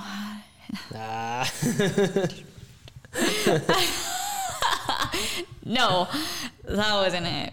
But yeah, it's kind of sad that you can't really like go to your other home because of this situation, the pandemic. Well, hey, everyone listening, you're welcome in Mexico. We could learn a few things about how people in Mexico are. Yeah, for sure. So I have more to talk to you about. Perfecto. I'm here to listen. It's been calling me, but I want to ask you about music and like what it is, because it's such a crucial part of who you are. Yeah. Like what is it about music and about connecting with sounds and energy that like, what is it about that brings you joy, or how do you use music and how do you think about like music in terms of like your life? Very broad. Yes. I just wrote music on my notes. Music. There's a lot to be said about music. Well, Latin America, Latins are just, we're just really submerged into this. I can hear the sirens so easily in here. Could you? That's music. When you hear a siren, music. When you hear a siren in Mexico, you know some shit's going down. Shit's going down. If you're here in the U.S., it's because a kitty is trapped in a tree or something, Also, we've been pulled over twice down here in Mexico. And I saved you. You saved us. Yeah, holy twice. Shit. That was a good save. But it's been reasonable. I haven't just never given money. I could say that. I've never been corrupt in that sense. You've never been corrupt? You never just paid off a cop? No. Is it pretty easy? Like, do you know definitely. People that just like give the cops some cash and move on? Of course. It's a thing. It's a thing. It's totally a thing. But I've tried to bribe a cop in the U.S. like almost. You get to jail. I've been pulled over and I've been like, bro, like, is there any other way we can deal with this other than a ticket? Really? I've said that to a cop. Wow. And they're just like, no, here's your ticket. And Mr. Blacked out Jeep, you can, see you in court. Wow. I hate that. I hate corruption here in Mexico. That's why I don't support it. I also dislike people that are the way things work in terms of driving culture in Mexico. Tell us about it. It's insane. I mean, people do what they call suicide passing. Straight up, people will make... You just gotta live in the moment, in the flow. If you're in the flow, you won't crash with anyone. I want to ask, if anyone has the answer to this question, why would you pass on a corner where you can't see around the corner? If you value life 1%. Because YOLO, you can do it, But it's insane. El golpe avisa. It's fucking insane. Yeah, so people will just straight up pass around corners with no vision around the corner at all. Our education or the culture around how we drive is not. I mean, we saw that girl laying face down on the ground in the middle. It happens in the U.S. as well, so don't even. Yeah, no, people get injured all the time. Of course, in motorcycles, all the time. Yeah, all the time, for sure. But I feel down here, it's I don't know, things are just a little more dangerous. I don't know. I don't fucking know. Yeah. We saw a girl I agree face with down that. in the middle of the highway. People are just like, oh my God, like, is she paralyzed? Like, what's... She was paralyzed. She couldn't move. So they put an umbrella on top of her so she wouldn't get burned by the sun. And they were waiting for the ambulance. Don't make fucking jokes. You're being serious? I am being serious. Oh my God. Did you not see that? I thought you were joking about not being burned by the sun. No. That's what they were doing? She was she was laid in the middle of the lane or the road. Face down on the highway. Exacto. And they didn't move her body because they didn't move her body because she couldn't move, and it's best for you not to move a body that you know. Oh my God. So they put an umbrella on top of her so she wouldn't get burned or like have a sun, whatever. And they were just waiting for the ambulance in Mexico that shows up 3 hours later after you need them, and then. People don't get injured here. That was so bad.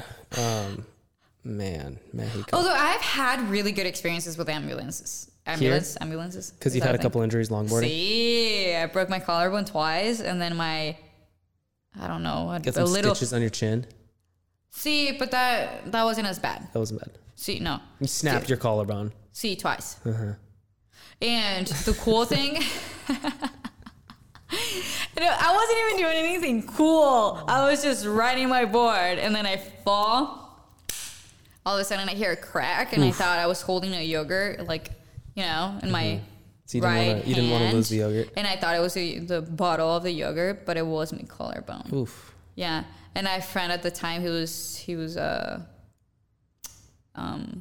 studying for like how would you say traumatologo, like people that specialize in the bones. Orthopedic. I don't even know. Whatever. Anyways, he reached out and said, "Hey, you have a broken bone." I was like, "No way. Like it doesn't hurt." It's like, "Yes, you have a broken bone, so we need to go to the hospital." And then the second time, it was my fault. It was you have to not do any like hard work or just jump in a board before. I think it's like 3 months or something like that. And you did. And I did. After a month, I was already, adrenaline. I was so addicted to it. And the sport and everything. It was just my life in that moment. So I thought I was good enough to go out and longboard again. I fall and I break it. And then the ambulance comes right away. Boom. They're there. It's like, wow. It's cool. I have a picture of me in the ambulance. Just happy. Wow. I've never been in the back of an ambulance. Thank God. You also had a longboard fall last summer. Also, they don't charge $4,000 or $5,000. Or like 10, yeah. Or like, yeah. In Mexico. That's why they take their sweet ass time. Yeah. Kidding. Anyways, yeah, Mexico. Tell us, we were talking about like traffic, and I've never been corrupt, and I've always tried to tell them maybe how they're not right and we're right. We can easily, like, if you're not immersed with them. If you're not immersed, like, if you really don't know the culture, you can miss out on a lot of things, you know? Signs, like, you get a sign that, there's going to be a tope, like a stop, what is it called? A speed bump. I'm forgetting. Tope. Sorry. Topes and baches. Topes and baches. Man, baches are brutal. Baches. Yeah. How many? We've gotten 2 flat tires. 2 flat tires, 2 but baches. because of baches. Yeah. One was really like, what's the my translation fault. I was of really bache? Dumb about it. But what's the translation of bache? Bache, it's a crater. A crater. It's not a pothole. It's a fucking crater. It's like you could literally, if you jumped into that bache, you would be in China.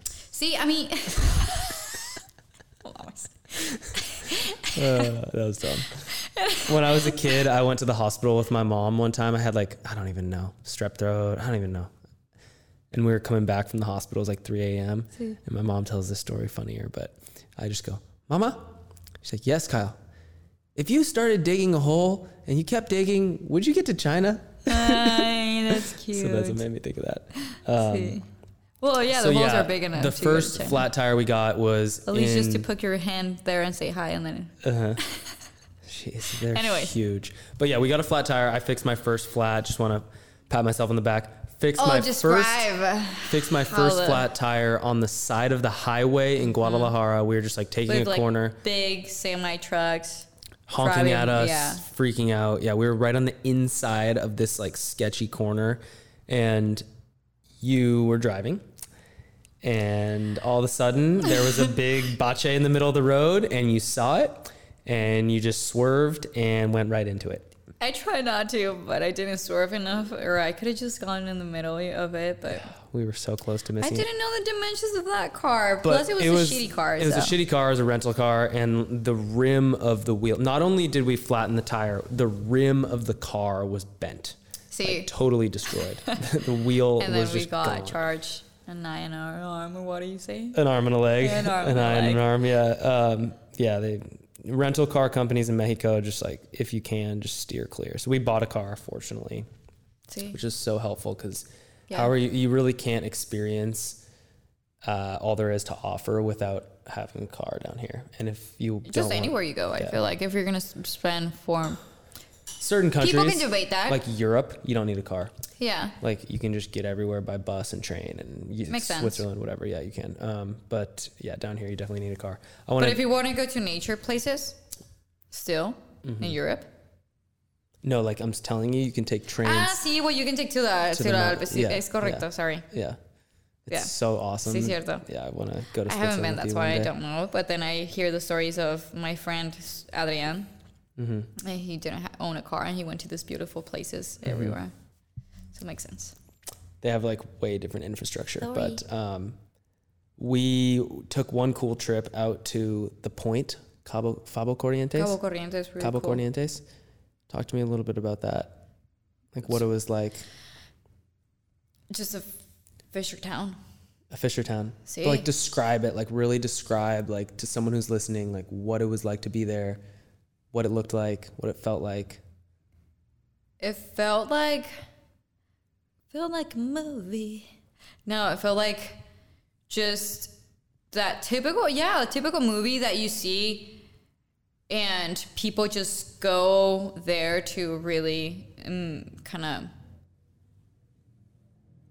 feel alive again, and don't keep track of time because it's like there's not much technology.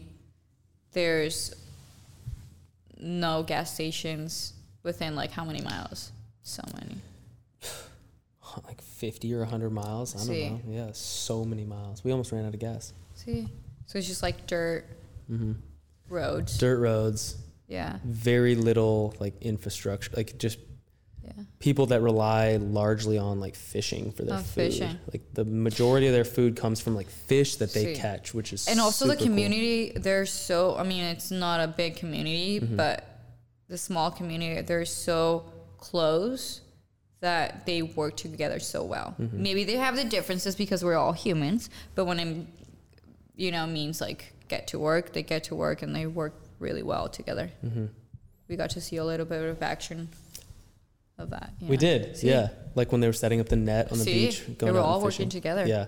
Like maybe, I don't know, I'm going to exaggerate, but like 15, 20 people all working together. Definitely. Yeah. Super cool. And then they all just like take the nets out right around sunset and like drop them for who knows what they're catching, fish or shrimp or crab or whatever. Yeah. That was probably like, for me, one of the highlights of the trip because it just felt like so unique. Like the experience was so unique. Like we were the only tourists in that area. There was not a single other like white person in like 400 kilometers, maybe like 200 kilometers. Yeah. And I just felt like, I don't know, there's just something about like seeking that for me is so and it's special. also special. Well, how we did it by car. And a lot of people take pangas, which is like the small boat, because it's best to not work for it and just like have it easy. Although I do think having the panga ride would be really pretty as well. You think we could take a boat to that same spot? Yeah. In like less time, probably. And way less time. We but drove the experience so far. that we had, it was great because we got to see maybe a lot more, you know. There's like people walking their horses on the highways. Like we're out in like farm kind of land out there. It was really cool. Yeah. Yeah.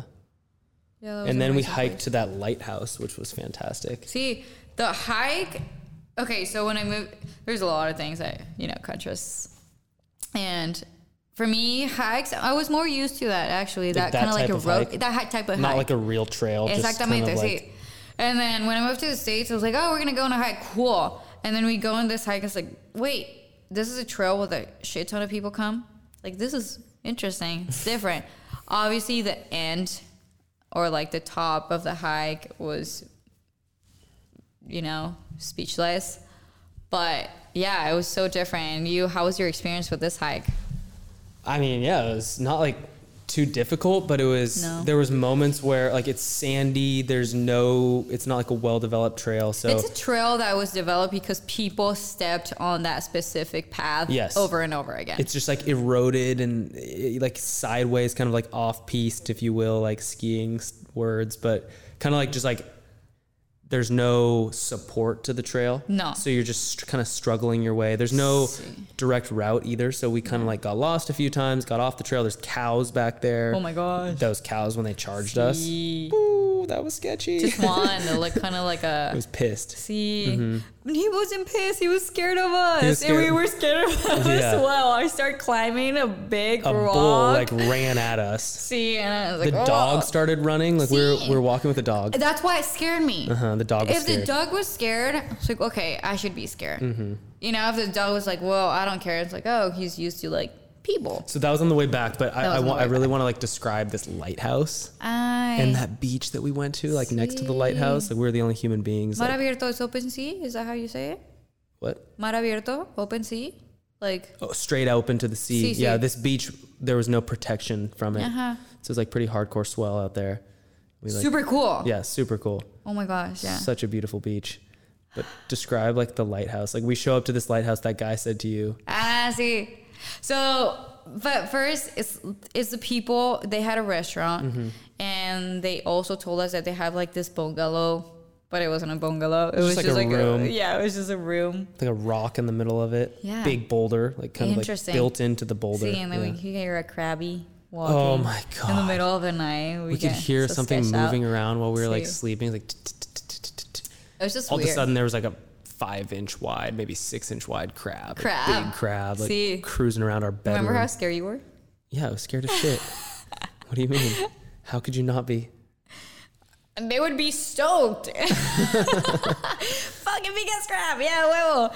Well, anyways, yeah. So the guy just says, hey, I'm in charge of that, like the locking that lighthouse, and I'm the one who's painting it, and that was him. See, taking care of the lighthouse. So he was like, yeah, if you see, so in order to go to like up in the lighthouse area, the top, you had to open a few doors. And then he said, hey, if the door is locked, if it's closed, just open it and go up. If the other door is locked, just open it, keep going up. It's like, heck yeah, I'm gonna do that. And that's yeah, so we did that. See, definitely did it. So we show up to this lighthouse. It's like kind of being worked on. Yeah, I was fucking scared. That was gateando. How do you say gateando? Like walking and crawling like a cat. Yeah. Sí. So we go up like 3 flights of circular stairs up into this lighthouse, which is like way out on this point. Obviously nobody's there, so that when we fall, no one's gonna help us. And we get to the top. There's like a tiny little door. But if you have a good balance, you don't fall. This is one of the things that is different from the U.S. than Mexico. Like you would never be able to walk up in a lighthouse in the U.S. and like just step out on a ledge. That's why we were so stoked about it. It was so cool. We can do stuff that definitely you can't do in Mexico. In the U.S.? In the U.S. Sorry. So we were like sitting, like literally our feet dangling over like a 30 or 40 foot drop to like death. It wasn't that bad. It was so scary. You were just like walking around casually, and now that I actually trust you and know that you're not that scared of heights, it's fine. Because we went to Utah, you would get paranoid. Like, don't go up to the ledge. See. You're like, yeah, like let me just want to take a cute selfie on the ledge and die. I never take selfies. You're a liar. No, I'm kidding. But yeah, actually I did trust you up there, and I was freaking out. See. But you were fine. So yeah, we went up to this beautiful lighthouse. Just like a fantastic trip. I just wanted to describe that a little bit. Yeah, because that was a really nice day as well. Yeah. The first day I wasn't feeling too well mentally. But then I switched my disc and enjoyed it a ton. Mm-hmm. Yeah. It was not in a good place. And then it became a really, really, really nice place. I want to ask you to pivot here about like what you, like why you value not watching Peaky Blinders at the end of the night. Oy. And just like to extrapolate that towards surrounding yourself with good energy, avoiding bad energy and bad language mental states, language as well. I think a lot of these lessons can easily be overlooked, but like talk to me about like what it is about just the words we say to ourselves and the energies, the frequencies, the content that we like consume and how it affects us. Because you're not like a big like news person. Nope. Yeah. And if I'm gonna watch news, I prefer. It's just weird. In Mexico, when I was here in Mexico, I wanted to become a journalist because I had a really good life, so I wanted everyone to be able to have a good life. Corruption gets in the way. So what does? Mucha corrupción. Corruption. Mm-hmm. Ay, sorry. Thank Corrupción. you. Corrupción. Mucha corrupción, señores. Yeah. And so I wanted to take care of that in a sense, you know, make people, I don't know, life just like slightly bit more enjoyable. Mm-hmm. Anyways, yes, but I stopped watching news because all the problems, I feel like everyone that watches the news can relate to this, because all of the problems of the world, just we receive it and we want to solve them, but since we know we can't resolve them, they just sit in there in a soul, and it's just tons of bad energy building up. And that's when I decided, hey, I don't want to watch news, because I don't want to. If my whole goal in this life is to radiate good energy, I can't be put into those situations and just allow my energy to go to dark places, you know. So I started being more understanding the importance of knowing what you hear, see, and feel. So I don't like to watch Peaky Blinders at night because it's really aggressive. And if you do that before you go to bed, I just get this weird energy. And I go to bed with a weird energy, and my dreams are, I have the virtue or curse to have very strange dreams.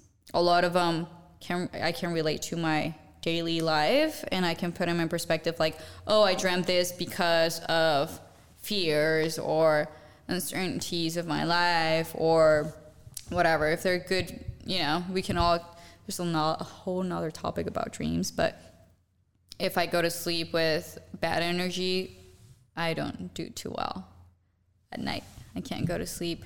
Remember the other day that I said, no more Peaky Blinders, but because I feel like my energy like switches to a darker place, and I don't want that. I prefer to meditate and then go to sleep and just go to bed in peace. And we watched an episode of Peaky Blinders because you said, hey, it's going to be a better one. It's not going to be so violent. Let's just watch it. And we watched it as the most violent one. God. I just wanted to punch something. And literally, yeah, I was just so self-aware about that, like, type of feed that comes through your eyes. Or how would you describe it? Just like information. And yeah. And I think it's best to reserve your energy and to protect it. Mm-hmm. Yeah. Also music and the situations that you put yourself into could be another thing. I think a lot of people don't think about this. Like, we don't really think about how the information that we're bringing into us, whether it's news, whether it's music, how it impacts. See. So like, how did you learn that stuff? I don't know. Well, my mom. Actually, yes, I do know. Your mom? My mom had a lot to do with that. She didn't like scary movies. She didn't like violence, like played, you know, like the typical American movie is all about shooting someone and someone being kind of like the hero, but there's a lot of violence going on. She didn't like that. It's like, that's not real life. If there's a shooting, that person definitely dies at the end, you know? Or just things like that. You might, like, 1 out of 10 people are in a shooting, and they're, like, the people that they want to get obviously dies most of the time. Yeah, she just didn't like I told you, she's always an intuition person. So whatever doesn't feel right, she cuts it out of her life. So when we were younger, you know Chucky, or what is it?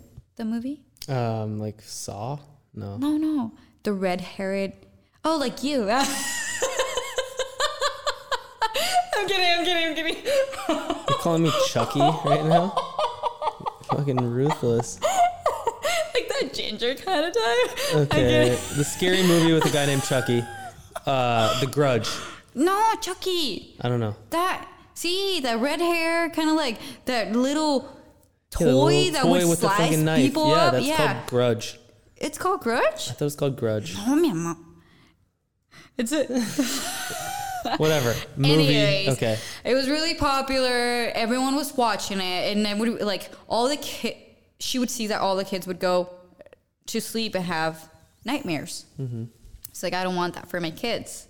And then she saw the power of how music, you know, whatever comes through your eyes, which is like maybe stuff that's in the media, it can affect you. And she was really aware of that. So she kind of like told us not to do certain things. So she gave us that self-awareness of what you're watching, what you're listening to, who are you hanging out with.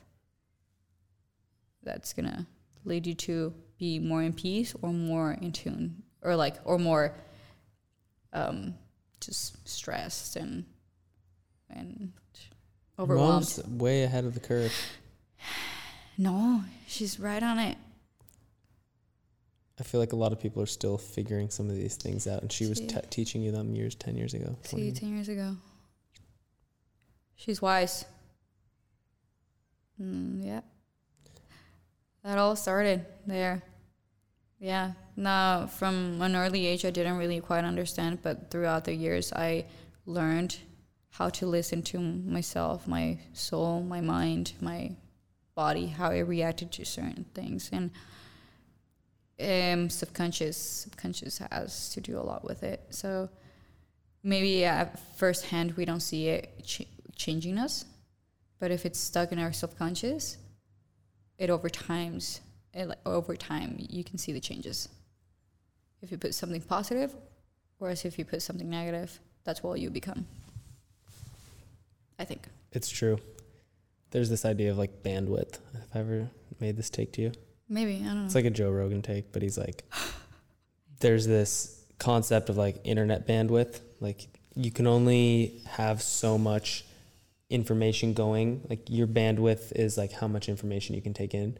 So you can, let's say you have like 100 units of bandwidth. Like you can allocate all of that towards COVID, news, like Black Lives Matter, all that stuff.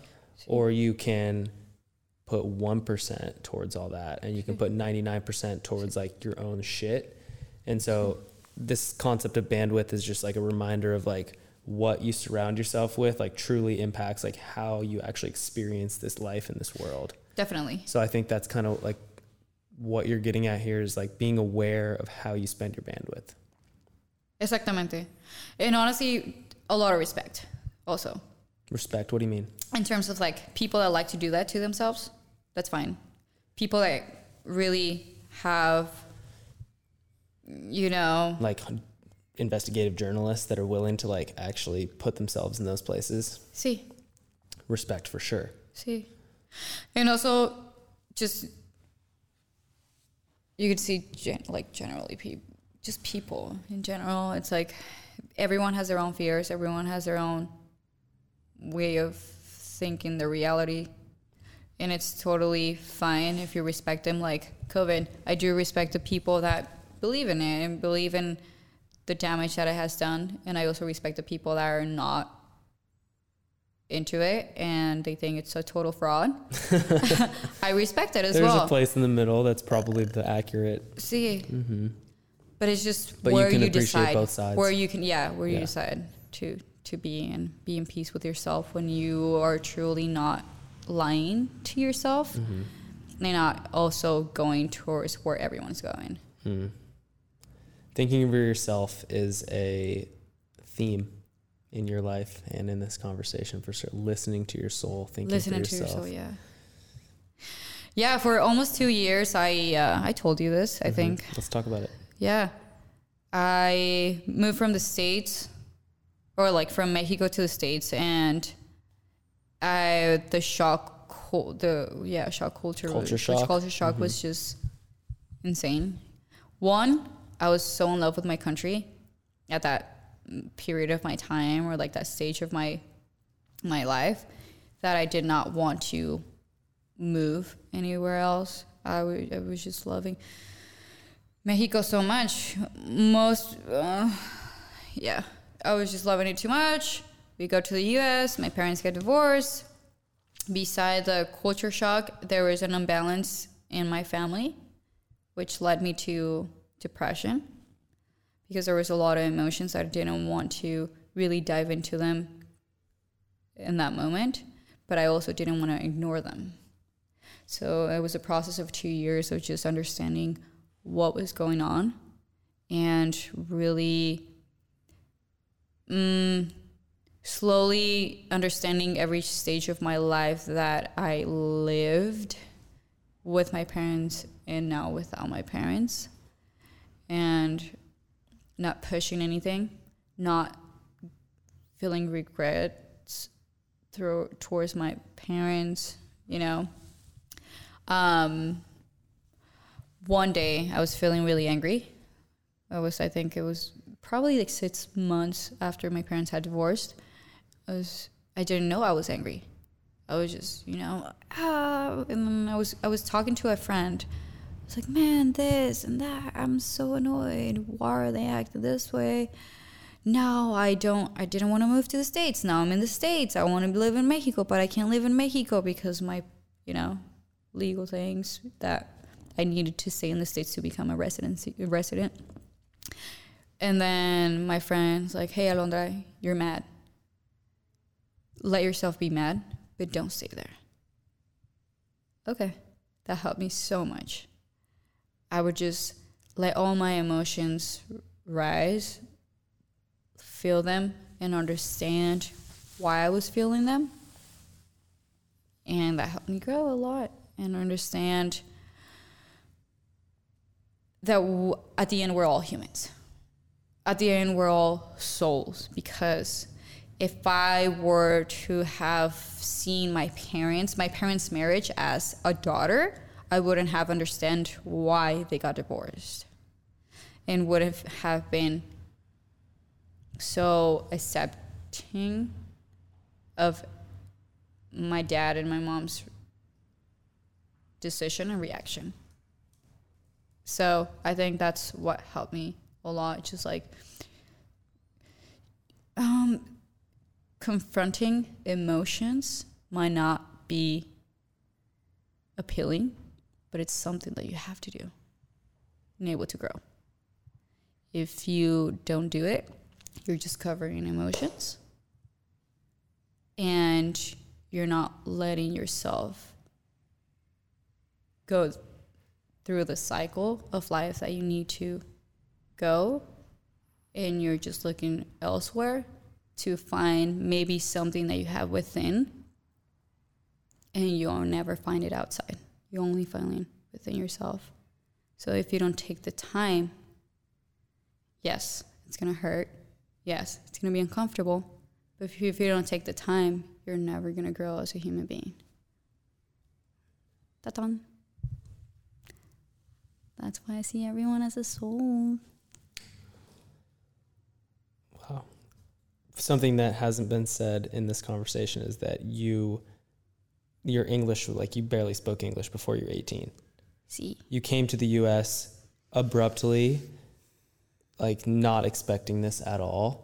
At the age of 18, when you were like really thriving in the longboard community and just like with your life, you were really happy. I was getting sponsored. I was becoming the new cool. And then all of a sudden you were just like, boom, now you're in the U.S. in this cold ass gray town called Seattle. Exactly the opposite of what I wanted. Yeah. And you barely could speak English. And then you could speak English, but like you couldn't communicate at the same level. No. And that's like something that's like obviously frustrating, like when you can't really convey like how you feel through words. So the fact that you can sit down here and actually convey what you want to say in English is I still have cool. a little, challenges here and there. I have to be slow and really take a pause in what I really want to say and actually like translate the meaning of the word, not just the word. Right. But I think you're crystal clear in terms, like, it's really impressive. I would love to be able to do a podcast in Spanish one day. Few years. And dame una pregunta en español, por favor. Hazme una pregunta en español, por favor. Hazme? Sí. Give me? Sí. Por favor. Por favor, una pregunta. Sí, para mí. No Quiero... sé. I want to be like super, but then I don't want to put fácil. you more on the Pregunta spot. fácil, por una favor. pregunta fácil sería...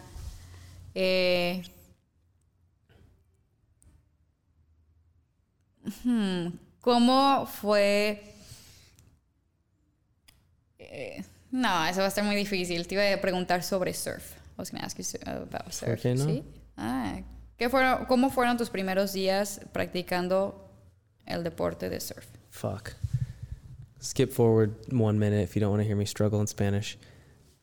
Los días primeros. Los primeros días fue muy difícil. El primer día fuimos a la lancha y las olas largas y muy intimidas.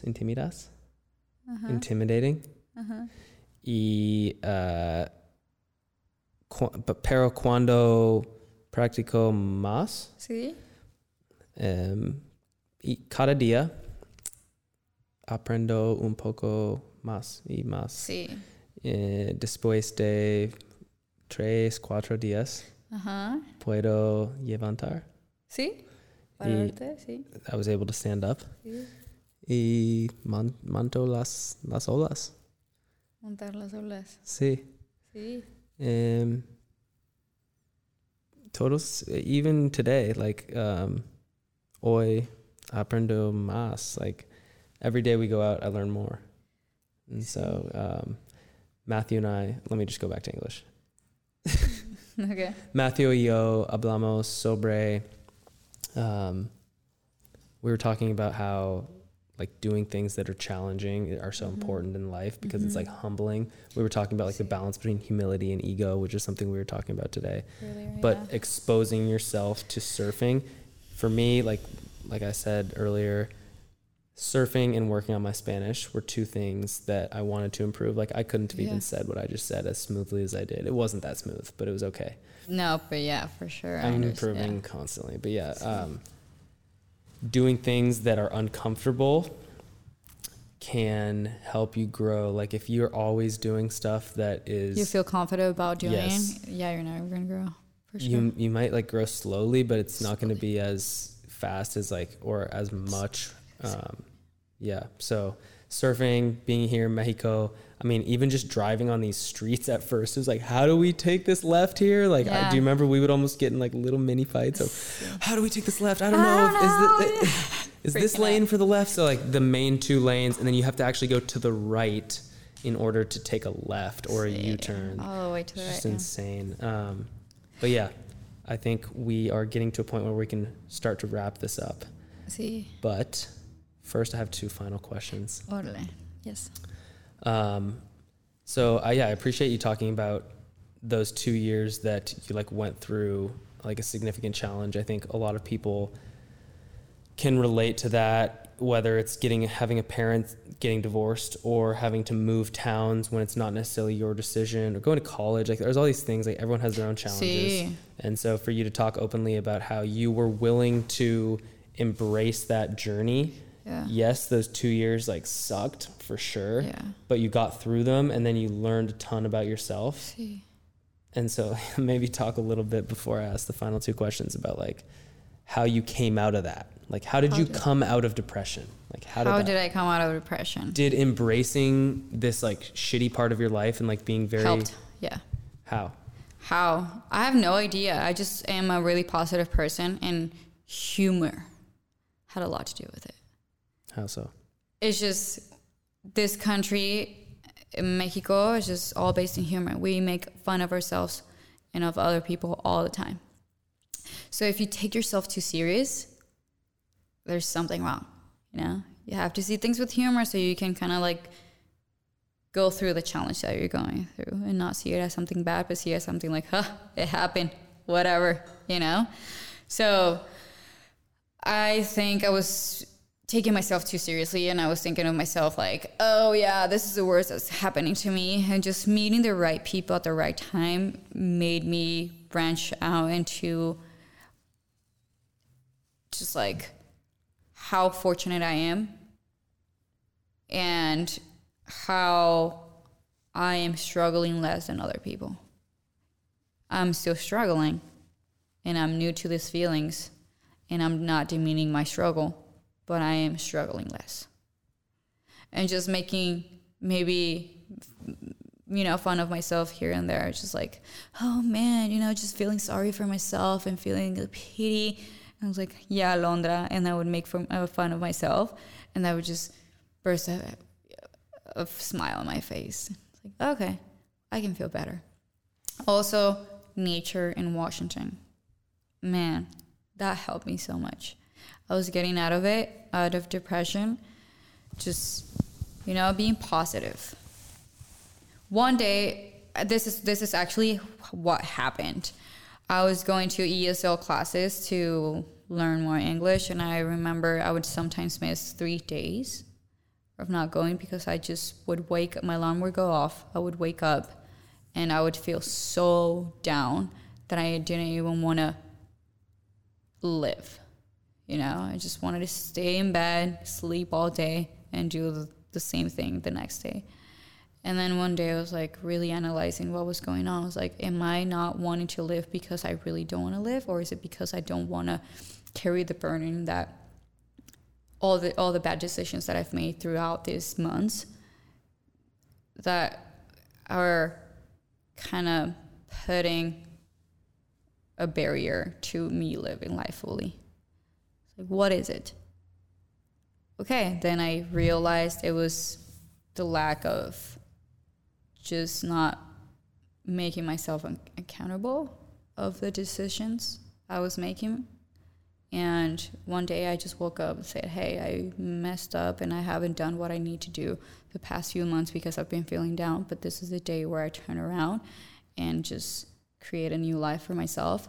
And I just woke up with not wanting to wake up, not wanting to go to school, but I just embraced it and said, if I do it now, I'll do it tomorrow. And if I do it tomorrow, I'll do it the next day. And I'll just carry momentum and go on. Sorry. And that's how it all happened. And then I started to meet the right people at the right time. I started going, it was summertime, so I went hiking a ton. And that helped me so much I was learning so much from nature. So much. I would go on a hike and see, like, you know, you see these big mountains and we just look over them, but we don't realize how much life there is in that mountain. And this small little tiny flower, it's part of all that grand scheme, you know, of life. So me as a human being, we're so many humans. But me, being this small can make so much impact to what beautiful means, you know, beautiful, how we can become so beautiful as humans. But I really need to work on myself and put myself out there. Otherwise, we're not gonna get anywhere. Is that where you were?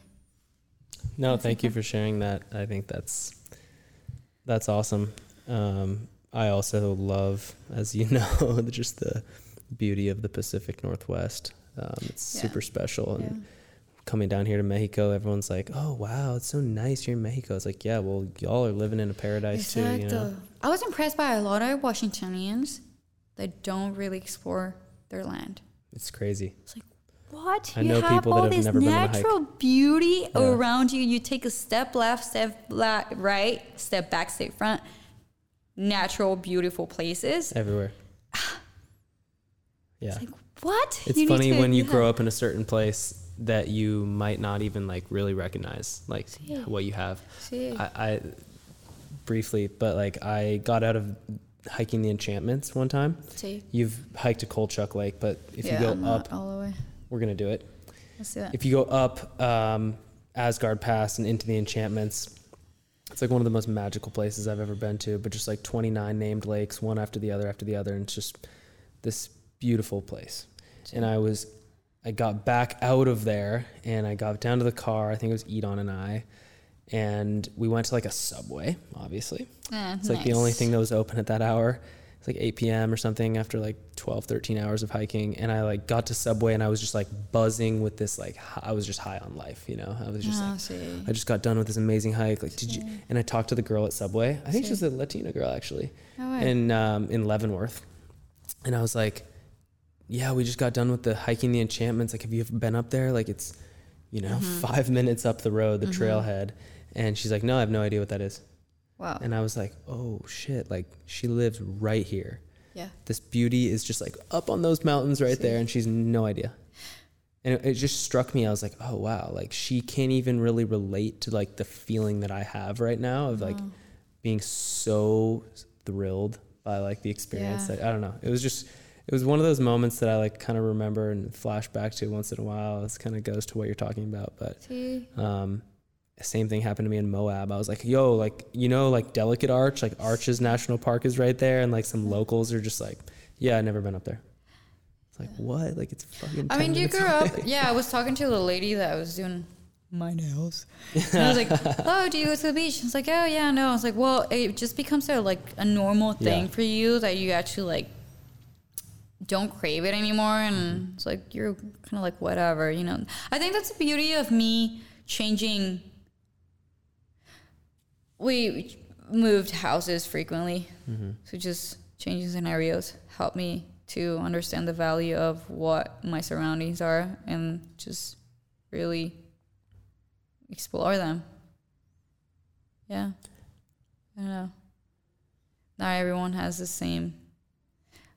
Everyone has an explorer, inside of them. I think so. But a lot of people don't take the time to know themselves enough and just put all their energy in social media and other social stuff that they prevent themselves through knowing what's out there and what's in them or like within them. I don't know. What do you think? I think you're right. If you want to ask me, like I would say we are wired to be outdoors. We're wired to be moving, walking. Although our DNA changes for sure, but we're not wired to be sitting inside watching Peaky Blinders. Although it's a damn good show. If you were to go back, whisper something in your ear at the age of 18, and I'm kind of losing love for this question because obviously you can't go back and change something that happened in the past. But if you could, what would you tell yourself? Nothing. Don't tell me nothing. Nothing. If you could write one message to the world and everyone has to look at it, like, just do it. No, but if you got like the Facebook, the question is like, if you got the Facebook, everyone's Facebook for one day, and you could put the message at the top. So everybody opens up their Facebook one morning. We are all souls, maybe. I don't know. I really don't know, and I would. You change the question to me? Yeah, hell yeah! I changed the question on you. If you tell me like what would be the question that I would, or maybe like something I would say to my 18-year-old, nothing, because everything that I've been through has helped me to be the person that I am, and if I would have this knowledge I wouldn't have gone through all the situations that I went through that helped me to be myself at this specific time. So no, I wouldn't change anything.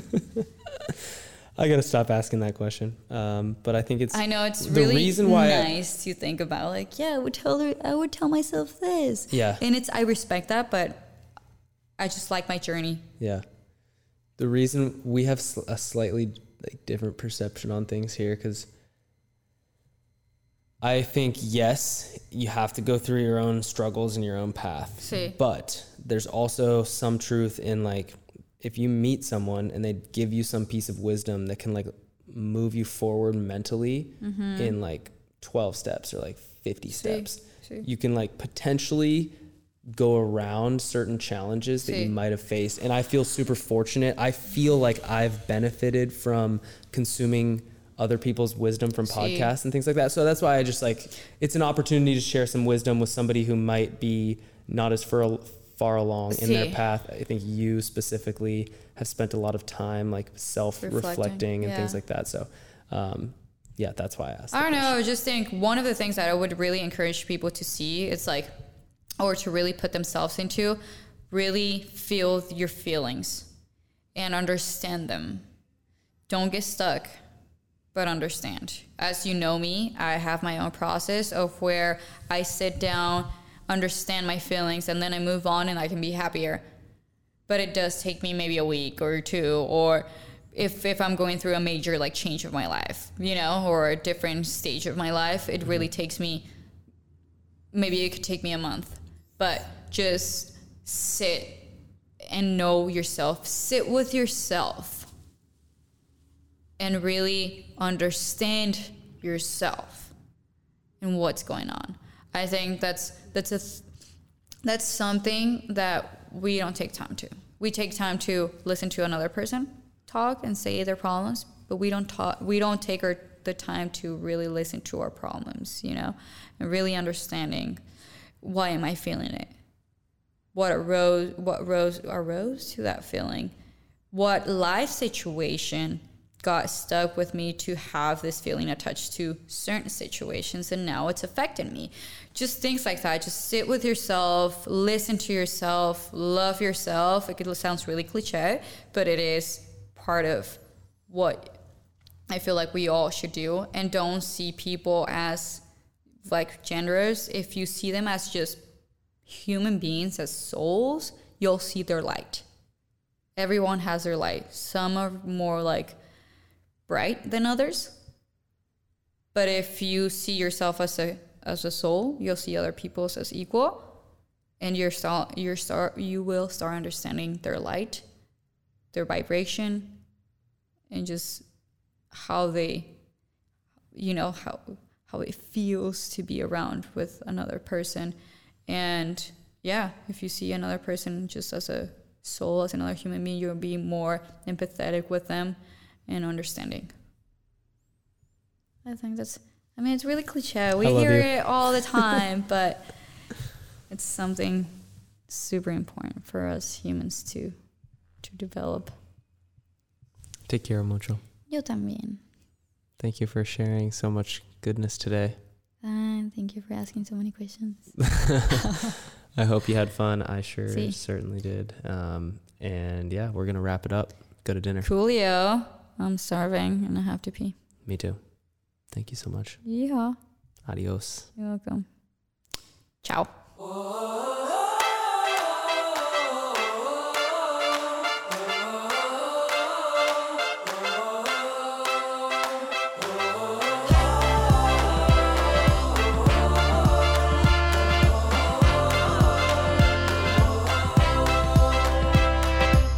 Close your eyes with me. Start imagining a world full of love. We can change the stars with our hands and hearts. Make them shine on us. But no, don't worry, darling. They won't stop staring, but soon they'll be caring. Come from near and far, with